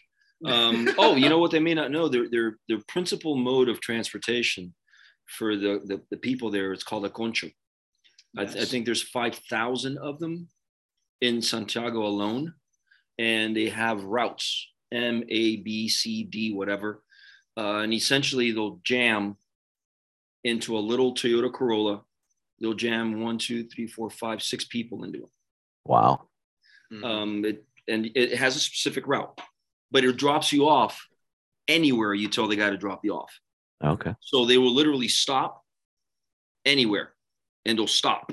They'll stop with traffic flowing. That slams on the brakes, and you're out. And another thing they also do that to wait for people at corners. Corners are horrible, right? You want to make a right or something. Yeah. Stop right there. And if you load up and they've only got, let's say, you and 2 other passengers, well, they're still waiting for 3 more. They will literally just sit at the corner, even though you're in a hurry to go to wherever you got to go. Right. The dude will, or whoever, it's always guys driving, they will wait until that thing gets full before they go. So to remedy that, what some people do, if you're able to do it, is you pay for the 6. Right. It's still cheaper than getting a cab, and it's Sure. cheaper than getting an Uber, and it's better than walking. So, Yeah. But The conchos, that's right. the conchos, yeah, there's 5,000 of them in Santiago. We were talking about it. They're pretty rough. They're pretty rough, but it's a very efficient mode of transportation and ones that people can afford. It's like Uber without safety regulations. Yeah. You got to see some of these vehicles. I mean, completely beat up. Well, when you go up there now for Pro Cigar, ask about the conchos, you'll see them. You'll see them. They're the ones that really congest more of anything. Yeah. Last year, Pro Cigar, getting some Ubers was a little bit of a challenge in certain areas I was at, namely Camp David.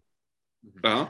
And so I called for an Uber, or I put Uber in the app. They call me up, and the guy speaking Spanish, I don't understand him. So I'm actually by the front desk of the hotel, and then I go to the person. I say, "Can you translate this?" And I say it, and I said, "Oh yeah, they're going to send a motorbike for you. They're asking if they can send a motorbike for you."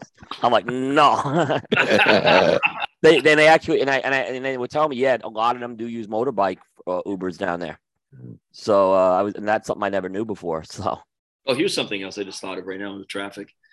In the States, you have a green light. You're gonna make a left. You have a green light, and there's no one coming the opposite direction. You have a green light, mind you. You can make a left, right? We all agree. You have a green light. No one's coming. No, you're not gonna block traffic or hit anyone. In the Dominican Republic, to make the left, if there's an arrow that's part of that light, you must wait. Even if there's no one coming, you must wait for the arrow. You got to go through the entire series or sequence, go back to red, and then start again on. Mind you, when there's 3 lanes, there's 17 cars side to side. You got the conchos cutting everybody off. I've seen that. Actually, now you're saying that, I've seen this. Yeah. If you make a left, then yes, maybe you'll get a ticket. My dad, his only ticket in the DR was that. Oh wow. For making a left on a green light. My father goes, you can't make a left on a green light. I go, that's international. There's no one coming. I goes, no, sir, you have to wait for the light. Oh, wow. Yeah, I think you're right. Now that I'm saying that, I remember, my memory's jarring back with that. Yeah, I just didn't realize that was the case. Rule. It's a weird rule. Yeah, anyway. It's interesting. Yeah, and then there's a lot of intersections in the DR that don't have lights, which is which is Esteli's completely like that. By the way, Esteli's completely like that. Esteli's traffic is so much more mellow than the Dominican. That's Santiago. Going from Camp David to the Gran Almonte. It's brutal. Brutal. 45 minutes to an hour. Yep. Traffic's no joke over there.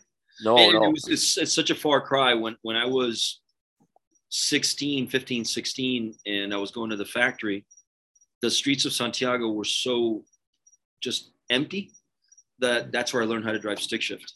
I had a stick shift old pickup truck, and I mean, and with stick shift, if you drive it, getting out of first gear is really the issue, right? Because the car turns off, you pop the clutch and whatever, it's a pain in the ass.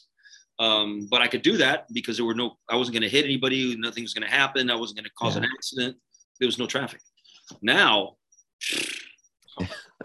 good luck. I recently drove stick for the first time in about 20 years. I test drove a car, and I hadn't drove stick in 20 years. So that was, riding a bike. You remembered? I remembered. Yeah, it was pretty easy. Yeah. But I remember because that's how I learned how to drive was a stick shift. None of my kids can drive stick. Well, this guy can't, and his sister can't either. And I've always wanted to teach them, but how? I mean, whose car do I borrow so I can? Right. Yeah. Right. Yeah. Yeah. My dad was insistent I learned how to drive drive the stick. I only had one car with a stick too growing up. So, but I remembered it wasn't hard at all. You remembered right away. Yeah. Yeah, cool. Very easy with that. All right. Next question. Something you did during the pandemic that people may not know when you were down on lockdown. What is something you did that maybe people don't know? Okay, I would get up every morning to keep the routine going, and I'd shower, change, and I'd go to the office, even for about an hour, and then I'd come back, just to keep a semblance of routine going. Mm-hmm. So there was nothing to do at the damn office. I would just go to the flipping office, and I'd come home. be gone for about an hour or so, and that was it. So I kept myself with some sort of a routine, at least in my brain anyway, as opposed to sleeping till 1 p.m. every day. Right. Right. For me, that's when I started working out again. Which I'm not really public about that. I've always been very skinny, hence the Flacco, right? Always big into running and into cross country. But once I ended up finishing high school, jumping into college, my college in particular, FIU, didn't have a proper cross country team, no coach to be exact. So I kind of just fell out of line with it, and instead started doing my studies, working with my father. So all of that kind of went awry up until COVID hit, primetime COVID. And I was like, you know what? There's nothing else to really do. Might as well start. And I've kind of kept that routine going since. If it wasn't for COVID, I don't think I would have really been as dedicated as I am to it. Yeah. So yeah. Nice. Nice. All right. Next one. We're gonna talk about hot dogs. So we're going back to food. You prefer a Chicago hot dog or a Colombian hot dog? Chicago. Wow. I thought okay. Chicago. Colombians, think about it like your moms, the Chilenos, they eat those completos. They just have too much stuff on them. It's just, it's just too much. It doesn't just... Chileans do that too. They call it a completo. And my wife's from Chile. Which just means complete. It means complete. All sorts of stuff on it. And it doesn't become a hot dog at that point. No, it doesn't. I'd say Chicago too. I'd have to go with Chicago. Yeah. I would agree. I don't know if Aaron, have you had a Colombian hot dog before? I think I have had one, but I mean, probably where I had it is probably not authentic of any sort. It's somewhere that is trying to make one up. So yeah. I actually like both, but the problem is the Colombian hot dog has those quail eggs, and I can't do the quail eggs. So it's too much stuff. I'm telling you. Yeah, but the potato chips and the bacon are pretty cool on them. I'll say that. Yeah. But there's a lot of stuff. Like I remember I ordered some once and I had them in the car and they're messy as could be. Like that was a dump. Like that was my first experience. One of my first experiences with Colombian hot dog. Yeah. But Chicago ones can be a little messy too. But you can kind of. It's a hot dog. It's a hot dog. Yeah. Exactly. But so I would probably go Chicago as well. All right. So this next question may get Alec into trouble. Okay. It won't get you into trouble, Lisa. True or false? You played hooky from school. If you want to take the fifth, that's fine too. Trying to think now. You're trying to think. Yeah, because it was like one day, and I remember I was like, "Why not?" And that's why I'm trying to. Yes, so yes, I have played hooky literally once, and this was junior year of high school. I remember. So there's a park situated right outside of that high school in particular. To give you context, this is an all-boys private Catholic school. It's probably not the best thing to do. And I remember it wasn't even a real full day of hooky because I sat in my car early morning, school already began. And I was like, you know what? I don't feel good. I feel somewhat sick for the most part. We finished our morning practice at that time. I already showered and everything else. So I was like, I can just really put my car in reverse and just kind of get the heck out of here. As I was doing that, bad luck, but it goes to show you omens are a thing for a reason. My principal was doing laps to making sure all the kids were getting ready to go. So he knows me by name, obviously, right? But that being said, because of the cross country thing and everything else, and he says, Alec, how you doing? Are you ready for today? Are you ready for your studies? And I remember looking at him, and I'm wearing my cross country uniform. Essentially, I had like this extra relaxed layer. I hadn't even put on my tie yet, nothing like that. I was so unformal. And I remember looking at him sweating, being like, yes, sir, I'm prepared. I was just about to change. And I remember I did it was essentially one lap, and I was like, I don't know if I should. And throughout all that time of deliberation, I ended up not leaving class. I had to essentially just go. I couldn't. Yeah. The Catholic guilt. Catholic guilt. Yeah, no. I played hooky. I did too. Yeah, we made arrangements. We'd all go off to the beach, and yeah. It was just bad timing on my part. And part of my language, I was just too chicken shit. I couldn't do it. Yeah, I would play. My dad would sign the card that would come to the house, and basically his thing is, as long as your grades were there, he goes, "I'll sign the card." So, but normally I do it when it was like a substitute teacher late in the day or something like that. So come up with some story, right? Yeah, my grades are always excellent too. So yeah, he said if the grade, he goes, once the grades suffer, he goes, you're done. So Yeah. I've never asked my kids that question. I think I got to ask them at some point. That'd be an interesting one. Yeah. All right. A pet that you would want to have besides a dog or cat. That's a good question. Besides a dog, we have a canary now. Okay, that counts. We have a canary because my grandfather would raise them when I was a kid. So my neighbor started raising canaries. He's literally down the street, about 5 houses down, and he's got a ton of them. So when that came up, I go, I need to have one. So I have a canary, but that I don't have now. It'd be kind of cool. I know they're dangerous, but a monkey would be kind of cool. They look like it kind of could be fun. I know they're dangerous or not. Yes, I know, but a monkey would be pretty neat. I'm not into reptiles. No, I'm not either. Yeah, a monkey would be cool. I'd say a ferret.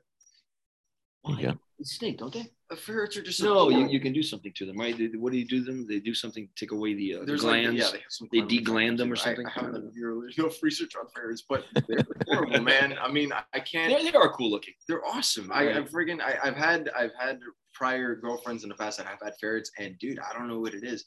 I was with one of my exes in particular. So her mother, God bless her heart, she passed away recently. She loved exotic animals to a degree, but semi-exotic, so like prairie dogs, for example. Oh, wow. Oh wow. House. What is it? Rain tree frogs. And you had a little container for them. I believe when we cut the relationship off, at that point they were building something in their backyard. They live on a golf course, but it was essentially like monkey bars, for lack of a better term, because they were thinking of possibly getting a sloth as well. So all that. She also had ferrets. And those ferrets, man, there were all 4 of them. I love them. They're like cats, just but with active. Yeah. They're adorable. They don't know any better. They have funny faces. I gotta love them. They're slinky. It's great. Yeah, no, they're cool. I've seen people who have the ferrets. Yeah, they have these big long cages too, where they're kind of cool. Bear's wife's a zookeeper. Kidding. Okay. Yeah, Bear's wife's a zookeeper, but I don't know if he's had exotic animals. I know he has chickens at the house. Okay. I know Bear has chickens. Brandon Wells has chickens at the house. Oh yeah. Brandon Wells, yeah. Oh wow. Yeah, cigar mechanic, yeah. No, I didn't know that. Yep. All right, last question of the night. When you go to sleep, you go to sleep with the TV on or off? Off. I'll fall asleep with it sometimes on. Actually, it's been happening more often than not, especially this week for some reason. But once you get cozy, I mean, that's essentially it. And make sure to have the remote handy, because once I know I'm dozing off, I'll literally hit the bed like a rock. So I'm quick to turn off the TV. And I get my few Z's in. Yeah, I like off. My my NyQuil for sleeping is I like to read. Mm-hmm. So I'll read a few pages. That kind of calms me down, and I'm off. But if something on TV, if I'm not sleepy, then I have a tendency to want to watch it. And if it's a movie, whatever, and then you get caught up in, So for me, it's off. I know people that have to have it on, right? Leave it on constantly. My Chilean grandmother leaves it on constantly when she goes to sleep. Yeah. I can't do that. My wife's off, and but she goes to sleep earlier than me a lot of times. So when I come in, I will put the TV on. She's out cold, so she'll never know. And then I put the timer on, so it just goes off. So on its own. Smart. Yep. So, but I can do it with it off with no problem either. So if I'm tired, so yeah, if you're tired. Yep. All right, gentlemen, that's gonna wrap it up for tonight with you guys. So I want to first of all thank you guys very much. It was great to have you guys back on. Thank you so much, both of you. It's a pleasure. Yeah, absolutely. And I'm glad you guys enjoyed the cigar. Thank you. Really enjoyed it. And thank you guys for the support over the years. It's just been great to see you guys grow and everything, and the friendship as well. We do appreciate that. Mm-hmm. Appreciate you guys. Sorry we're not going to see you. Well, we'll see you at TPE. Yep. I'll just have to. You may get that phone call from me Saturday morning. But no, we do appreciate you guys very much. And keep up the great work. We look forward to Casa Cuevas 2023 and beyond. Yep. Absolutely. Thank you so much. Yep. Thank you guys. All right. Take care. Have a great night, and good luck at TPE this year. Thanks. Thank you. Thanks. All right. Looking forward to it. Be well. All right. Alec and Luis Cuevas of Casa Cuevas Cigars here on the Primetime Show. Have a great night, guys. Good night. Okay. All right. So we got one more segment here. I'm going to try to read through the sponsors. I think I got my voice back. So Right. we'll see what happens. So, but let me mention first Cavalier Cigars again. Cavalier Cigars. Smoke gold, stay gold. Join the inner circle. Follow Cavalier Cigars on Instagram at Cavalier_cigars and on Facebook at Cavalier Geneve Cigars. That's Geneve, Geneve. You can visit the local tobacconists and join the movement that is Cavalier Cigars. They're consistently regarded highly by cigar lovers everywhere, as well as high ratings by the Cigar Industry Press. You'll want to follow them on Instagram at Cavalier_cigars. They do very unique giveaways throughout the whole year. Cavalier Cigars, smoke gold, and stay gold. And by J.C. Newman Cigar Company. Founded in 1895 by Julius Caesar Newman, J.C. Newman Cigar Company is the oldest family-owned premium cigar maker in America. For 4 generations and 127 years, J.C. Newman has been handcrafting many of the world's finest cigars. J.C. Newman is headquartered in an iconic 100-year-old cigar factory in the Ybor City National Historic Landmark District in Tampa, Florida. At the factory known as El Rahol, J.C. Newman rolls premium cigars by both hand and hand-operated antique cigar machines, including the All-American cigar, the American. The J.C. Newman Pensa factory is the second largest in Nicaragua, and its Brick House, Pearl de Mar, El Baton, Quorum, and Yagua Cigars hand-rolled headquarters.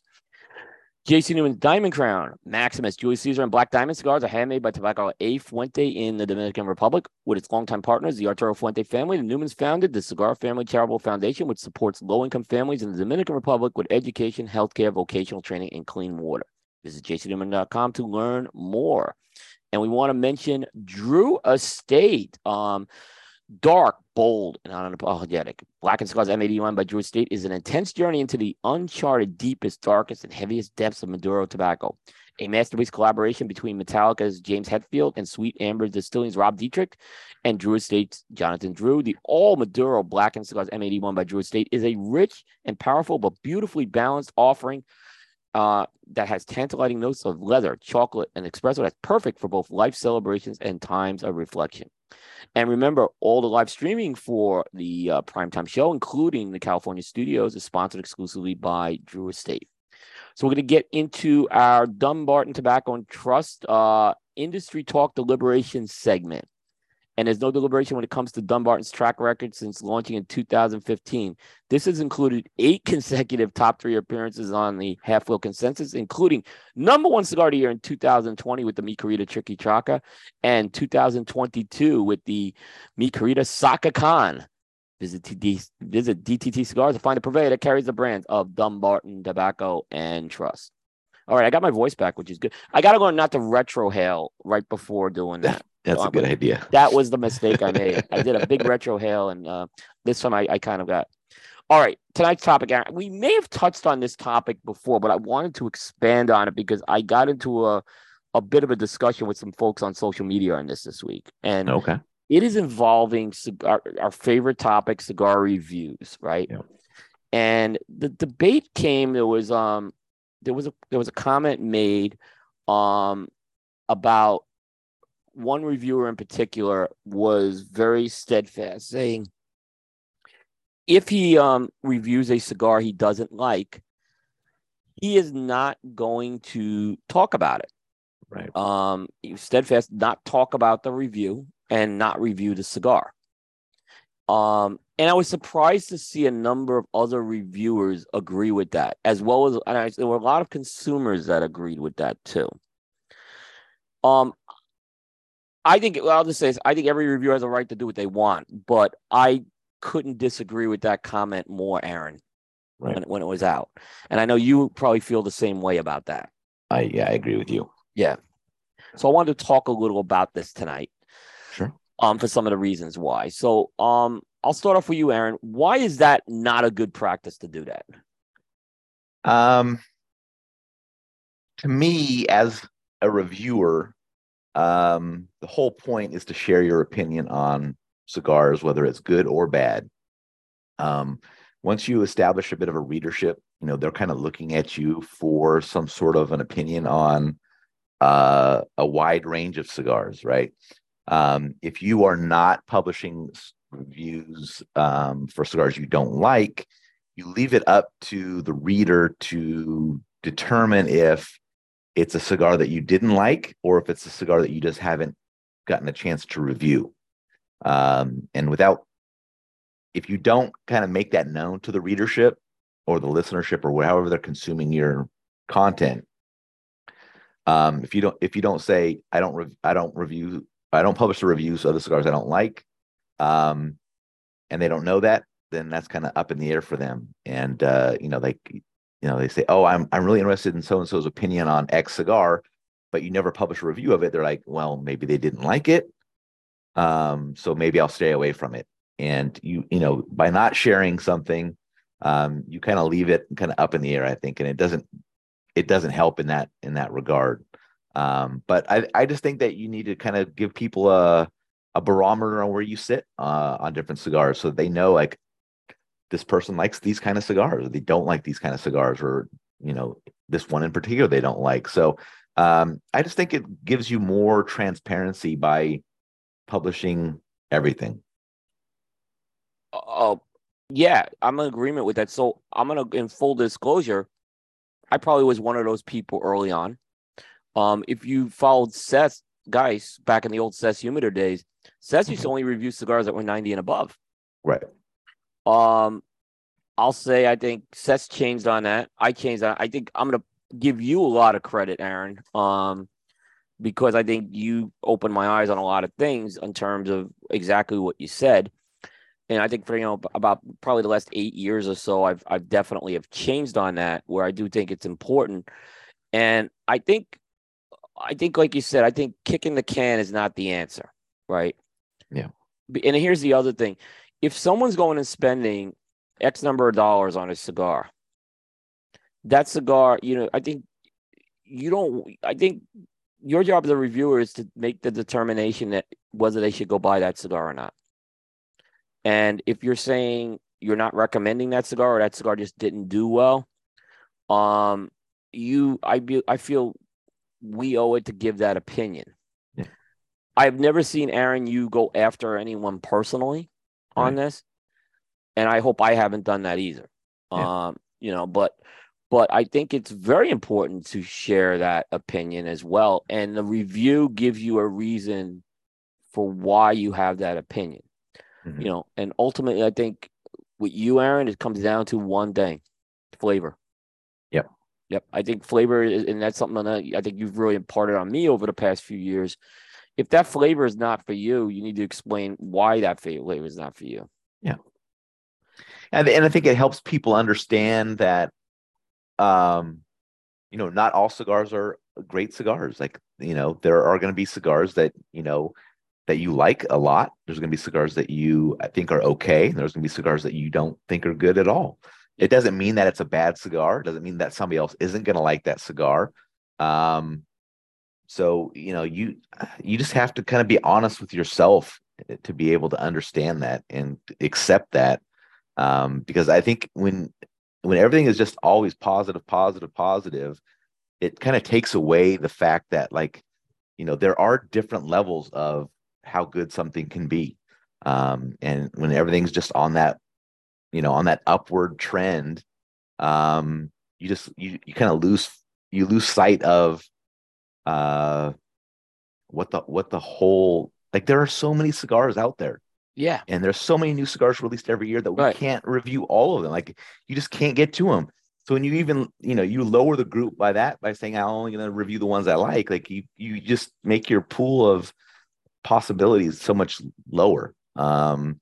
So, people's smoking frequency is different. Some people smoke maybe one cigar a week, one cigar a month, whatever it is, and there are some people that smoke 5 cigars a day, every day. So they have a chance to smoke a ton of different stuff. And maybe some people like to smoke different stuff all the time. Maybe some people just like their, five lines that they want to smoke. So, my whole goal in publishing the reviews is, has just been, it's my experience in going through a cigar journey and smoking as much different stuff as I can. Yep. I'll share that with people if they find it interesting. If they don't have to read it. It doesn't hurt my feelings at all.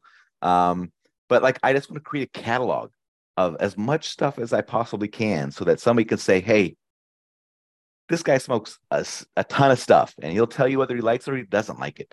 I can at least get some sort of a a starting point to say, this is something that intrigues me. He didn't like it, but I might like it. I'm still going to try it. Or he didn't like it, and I kind of go along with what his thoughts are. So I may, I'll try it to see if he's right or wrong.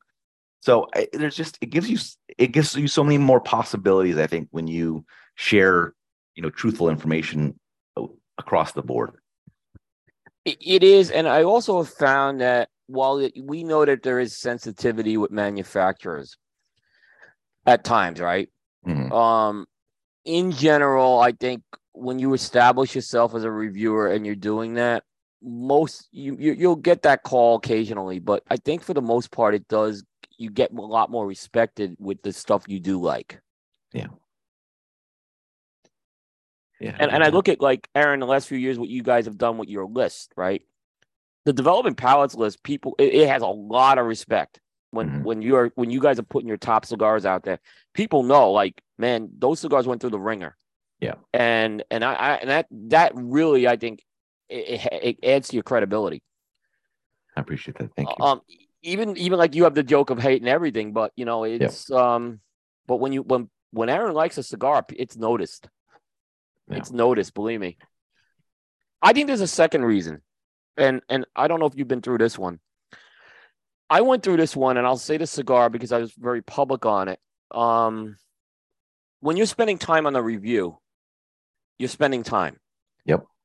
It is hours to put a review out. There's a lot of time invested in it. Mm-hmm. And when you're through a review cycle and you're going 3 cigars in and you're having problems with that cigar, and the one that I'm going to mention is the Cohiba Serie M. Right. I mean, you guys, I talked to you a lot about the construction issues I was having with that cigar. I mean, I was at a point I had to push that review through.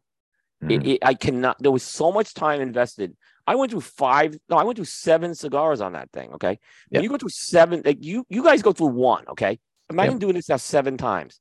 Yeah, I have nothing to show for that at that point. And right. You know what? I think that experience needs to be documented. Why, what happened here? I mean, I think it needs to be documented. And look, there's other people who didn't have that experience, and I did. And I felt I needed to kind of go through it. This cigar had major construction issues, and it affected the flavor and affected everything else with that, and it had to come out on that. Yeah, I think that's a good point, because if you have a review of a cigar across multiple media outlets, right? Yeah, you can get a sense of consistency in regards to construction. Flavor perception is going to be different for everybody, so you can't necessarily say this is the flavor that everybody got. And sometimes that can happen, but everybody's going to get different nuances and things like that. But it's really a good gauge on construction. If you see some people have good experiences and some people have bad experiences, you may have a sense that when I try this out, based on what I've seen, maybe there's a 70% chance that it's well constructed and 30% chance that it's not, and there's maybe some inconsistency in this line of cigars or this batch of that production, things like that. So it can give you a sense, and then you can see it where you have good construction across the board from all the media outlets that publish. And like, this is a pretty well constructed cigar. It's consistently done across all these sites. But the people that don't publish that, you may get a bad sense of it, and you're like, well, I got this bad experience with the construction. This cigar, I smoked a couple of these. They were plugged. Nobody else mentioned that. But if people had that experience and they didn't publish a review because of that, there was information that was out there that wasn't shared with you, and that can be a bit of a bummer, I think. Yeah, and with the Cohiba one, I had some people say, "Well, I really like that cigar," but you're right. I had that wrapper was fragile, and and I even made a point making sure those cigars were under the same conditions as every other cigar. There's one humidor I use for everything. So, that's I be very, and I was very careful with that. Charlie made a comment here. He says, "Dog turds are dog turds. What reviewer score do you give to a dog turd?" That's how the score comes. Yeah, it's not going to be a high score. Yeah, it's not. And I think one thing with the developing palates system is I think you guys really are able. As much as people say they don't understand it, guess what? I think it does show it. Yeah. When you guys have, because a lot of stuff. Let's be fair, Aaron. There's not a stuff I've heard you say is crap. Okay. Yeah, I mean, it's just a cigar I'm not coming back to. We may have had a score in the 3 at some point, but like rare. I said, I can't remember what it is. So it would be a super rare occurrence that it does. Right. So, people can understand the scale. Most of the people that say they don't, they're joking around with us. But yeah, the score on the scale, as long as you work your scale correctly, you should be able to, tell that it didn't do well based on how it shakes out in your kind of normal range of scores. Yeah. And there's reviewers, I think, that fall into different roles. One role of a review, like some reviewers are influences. Yeah. And they don't want to do that because their job is they're trying to influence people. But I think when I hear the word influences, it's positive influences all the time. Right. I don't think there's anybody out there that their goal of influencing is to steer people away from brands or from particular cigars, right? Yeah, I've seen a couple people writing reviews. I'm never revisiting this brand again. That is wrong. Yeah, that's wrong. That is completely wrong. And I've heard people dismiss a line because they've had a bad experience with a Vitola. Yeah. And I can tell you that one that I'll never forget was the Avo Synchro. I went through like 3 or 4 of those when we were doing Stogie Geeks, and we do Stogies of the Week. And every time we were doing a Vitola, it just came out bad. I got to the Gordo one, and suddenly that one was like, this was actually really good in my mind. Yep. And we had the same reaction with that where, hey, look, we didn't like these other sizes, but that Gordo size actually performed quite well, and it was a surprise. So I think, you don't want to ever, and I always joke with Aaron, you smoked the wrong size. Yeah. Right. And we do try to find a size that I would say is, but there's no science to it. Once you go down the road, once you go down that road, you're investing time. I mean, it's just, I remember, now I'm doing so much, like now the photo editing takes a lot longer than it used to. Just things like that. It's the background information I'm researching. I just can't, unfortunately, I feel that my time is, I got to talk about, I've spent a lot of time reviewing this too. Yeah. I've heard Charlie say, do you think it's fun to go through this? Right, exactly. It's not. I mean, I've heard you say it too. Damn, I don't want to, so it happens. It's not a fun thing. But I've never heard you attack anyone personally or attack a brand personally. But there is a case that sensitivity does pop up a lot of times with that. Yeah, I mean, the way I look at it is that we're reviewing cigars. We're not reviewing the people. We're not reviewing the brand as a whole, and from a particular cigar. So, I don't think that there's any brands that we've written bad reviews on everything that we've ever smoked from them. There's going to be cigars that we like and cigars that we don't like from every brand. Yep. There's I'll use Illusione as an example. There's cigars I really love from Illusione. Yeah. There's also cigars I really don't like from Illusione. And that's just the way it works, and that's the way it's supposed to work. Like if you yes, there's a possibility that you can like everything somebody makes. I understand that that's a possibility, but in reality, most of the time, there's going to be cigars that you like a lot better than other cigars you like from a certain brand. So it's just, that's the way it works out. Yeah, no, I agree with you on that as well. Like I see sometimes the new reviewers come in, and a new reviewer, when they ask me what to review, I say, here's the thing: don't review your favorite cigar. Yeah, is what I'll tell them, and don't review a cigar that you detest. Try to find something that's an unknown to you, right? And then don't be afraid of a mediocre score. Like that's another thing I see some people afraid. Like when a cigar's not scoring a 90, they feel, they kind of this notion of it's a bad cigar is not. No, go ahead and publish that thing. Yep. You may take some lumps early on, but I think you will get respect a lot quicker. And I'm telling you, because I came from the other school. I came from the wrong school of doing that. And I think when I made some of the changes, it helped out a lot. And I think it boosted my credibility on that more. But it took, but I came from that. I can tell you that's not the right way to go if someone went down that road in the past. And I think reviewers, there's always a progression in how you're doing it. Like you're never going to start off like with the perfect system, all that it just doesn't work that way. Like you learn in anything, you're always learning. right? Yeah. And Yeah. you're going to figure out what works, what doesn't work. And then, the good ones will review their own stuff and say, what am I reviewing? Am I reviewing in this little window of brands, or am I reviewing in this certain formula of profiles, certain tobaccos, things like that?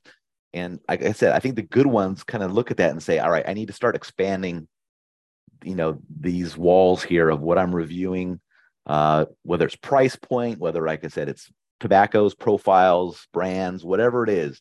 You got to start expanding that out, kind of just reviewing your process, all that stuff. Like, how honest am I being with myself in these reviews? Like, are my scores really condensed? Do I need to expand this out so that I can show differentiation between these cigars so that people can really understand that there are nuances between, these 20 cigars that all scored a 90? Yeah. So those kinds of things are just things that, over time, most people will pick up, and they'll start to figure that out. Yeah. Yeah, exactly.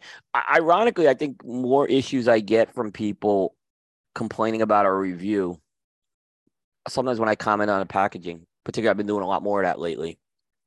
That's where people get a lot more butthurt, particularly some of the brand owners who a lot more focused. They feel they're getting a good blend, but their baby is the packaging of that cigar, right? They can get it at a factory. And well, that doesn't factor into a score. If I comment on that and say something, I get that, that I can tell if they're reading it as well. Because and that goes on the difference in regards to, cigar company's goal is to sell cigars, right? Yep. And I'm not trying to say this in a negative fashion, but it's a reality sometimes, is that sometimes the blend itself is not the focus. Sometimes the packaging is the focus to sell it, right? Yep. So, speaking for myself, my whole goal, as you mentioned before, is about the flavor. I really don't care about the packaging in regards to, I want to know how the cigar smokes, how it tastes, how it performs, all that kind of stuff. That's where I'm focused. So you can have, wonderful packaging, all that stuff, fancy bands, whatever it is. But if the cigar doesn't speak to me in regards to flavor, it's not gonna get a good score, because there's just, I don't buy based on packaging. I don't buy based on the story, any of that stuff. Like that's, that some people, that's fine. If that's how you consume cigars, that's okay to do it. I'm not saying you're wrong, but that's right. Your mantra. That's not for me. It's not for me. Yeah, I take a little different approach, because I include stuff in there, but that stuff's not scored.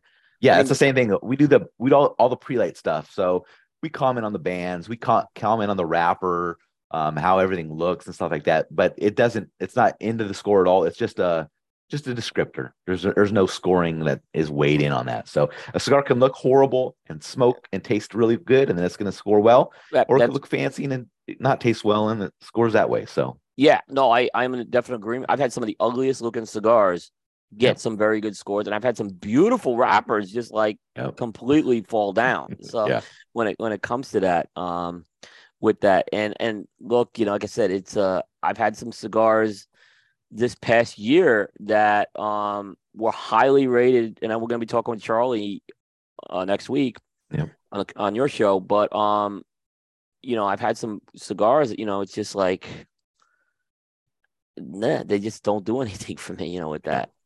And I can't, I'll give you a good, the Knuckle Sandwich Habano wasn't one that really hit me. And it wasn't on my list because of a time thing, and that was reviewed. But that cigar, a lot of people liked it. Same with Kintsugi was another one. It just didn't hit me. But again, that's what it goes back to. People want my opinion on the cigar. If they're reading my reviews, they could disagree with it, and that's totally fine with that. I want them to disagree with it if they disagree with it. Yeah. I mean, I think we just have to share our personal opinions on the cigars. I think for those that try to make it like, kind of being very broad and saying like, this is, I didn't care for it, but it's a good cigar, you should smoke it, kind of a thing. Like, I don't know how you assess that, I think you just got to share your thoughts on it. because that's I think what people are reading for. They want more of a personal opinion rather than just kind of a general like catalog description about a cigar. Do you get asked anytime about doing a worst cigar list? Yeah, people ask like the bottom 25 cigars or whatever like that. I know I and asked things you like privately on something, but Yeah. but I mean publicly I get asked a lot Yeah, to I do it. mean, I don't think I would be opposed to sharing it in regards to like just linking it somewhere, but I'm not going to make an article about it. Like that's, No, we've already published a review, so you could see the review and you could see the score we gave it and all those things. So it's not like it's not like we're hiding it or anything like that. Yeah. You could go back and look at any score and see what we thought about it. So it's out there, but to publicize the worst ones, I don't see a point to it. I don't see a point of it either. Now, the call I get sometimes, or the message I'll get is, well, how come you didn't like that cigar? Well, that's what the review is. Yeah, exactly. That's what the review is. Go into the review it explains it. I see people sometimes they try to explain it, right? Yeah. And I'm like, don't try to explain it. Your review should have explained that already. Mm-hmm. And if it didn't, you didn't do your job with the review. That's my opinion. And the same goes the other way. If you can't explain why you liked it so much. I was very critical of Barry's 102 because it didn't seem like a 100. It just seemed like he really liked the cigar. And I'm like, okay, but why was it a 102? No one can you couldn't explain that to me on that. Yeah. Again, he can do whatever he wants. That's his site, but that's what I look for when I see a very high score. And you and I will go like, we'll point out certain high scores and we like, and then we read the reasons. It's right. Yeah. So I'll never forget. I had a company there was a company I knew pretty well, and someone gave the cigar one of his cigars a 97. Mm-hmm. And I've never given this guy's cigar even close to a 97. Right. And I get a phone call. And usually I don't like to comment on any of that stuff. Because again, that's when I get a phone call that you have to talk to the reviewer. Don't talk to me about that. That's not. But the call was interesting because it was like, I got this 97 and I don't understand why I got a 97. Right. I said, what do you mean? You should have been higher. He goes, no, because I don't think it is a 97. It's my cigar. And so it's like, so that, and I think that's, and look, I've had on this show, okay, one of the lowest scores I gave was that El Talo. Okay. And I bust on you about, but it was one of the lowest scores I ever gave.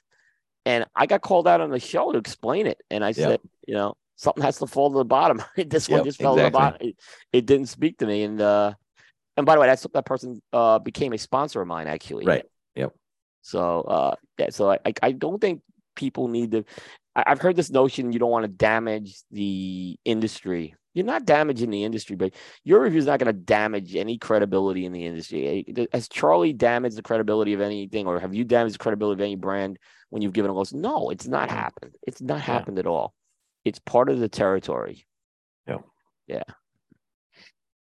But that was an interesting discussion this week. Yeah. So my advice is to do it. Don't be afraid to do it. And if you're going to be the one, if you're reviewing, you got to just be prepared to take some lumps to it. It's going to happen. Yep. All right. I think we're at the end, Aaron, unless there's anything else you want to add here. Just that we're on Developing Palates. We're doing the year-end cigar media recap show on Monday, the 6th. Yep. 6 p.m. Pacific, 9 p.m. Eastern. I'll be on Facebook.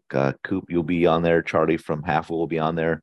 The Developing Palate team will be on there. It's 7th year in a row that we've done it. Kind of recapping our thoughts on the year of cigars and kind of a little bit of a look forward into 2023 and what we expect to happen. So it's always a fun time. So I think people will find it interesting. I made a big change on Coop this year. I told Aaron, and we had discussions on it, that's our show where we're going to do that. So I avoided every year-end show for a lot of reasons this year, because I think that's always been our, you've always done the year-end recap. That's part of what we've done for 7 years. And I think we want to keep that show as the first one to have that. So we'll be talking a lot about the year-end cigars, and that's why I've avoided it for a while. But we had to get through everything. Everyone had to finish up what they were doing, and I think that will be the policy going forward every year right now. on that. And I think it's going to make for a much better show going forward. Because I felt like even I'm rehashing, I'm like, this is, how many times can I rehash this?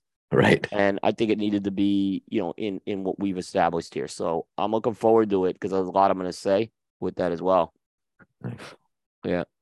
So that will be going on there. So I'm looking forward to that. So on primetime, we have a full slate of shows next week. Starting, we're doing 2 shows related to the big game. Monday, Dave Burke and I are doing we're going to be previewing the Super Bowl halftime show. Nice. Which Dave is more excited about than the game.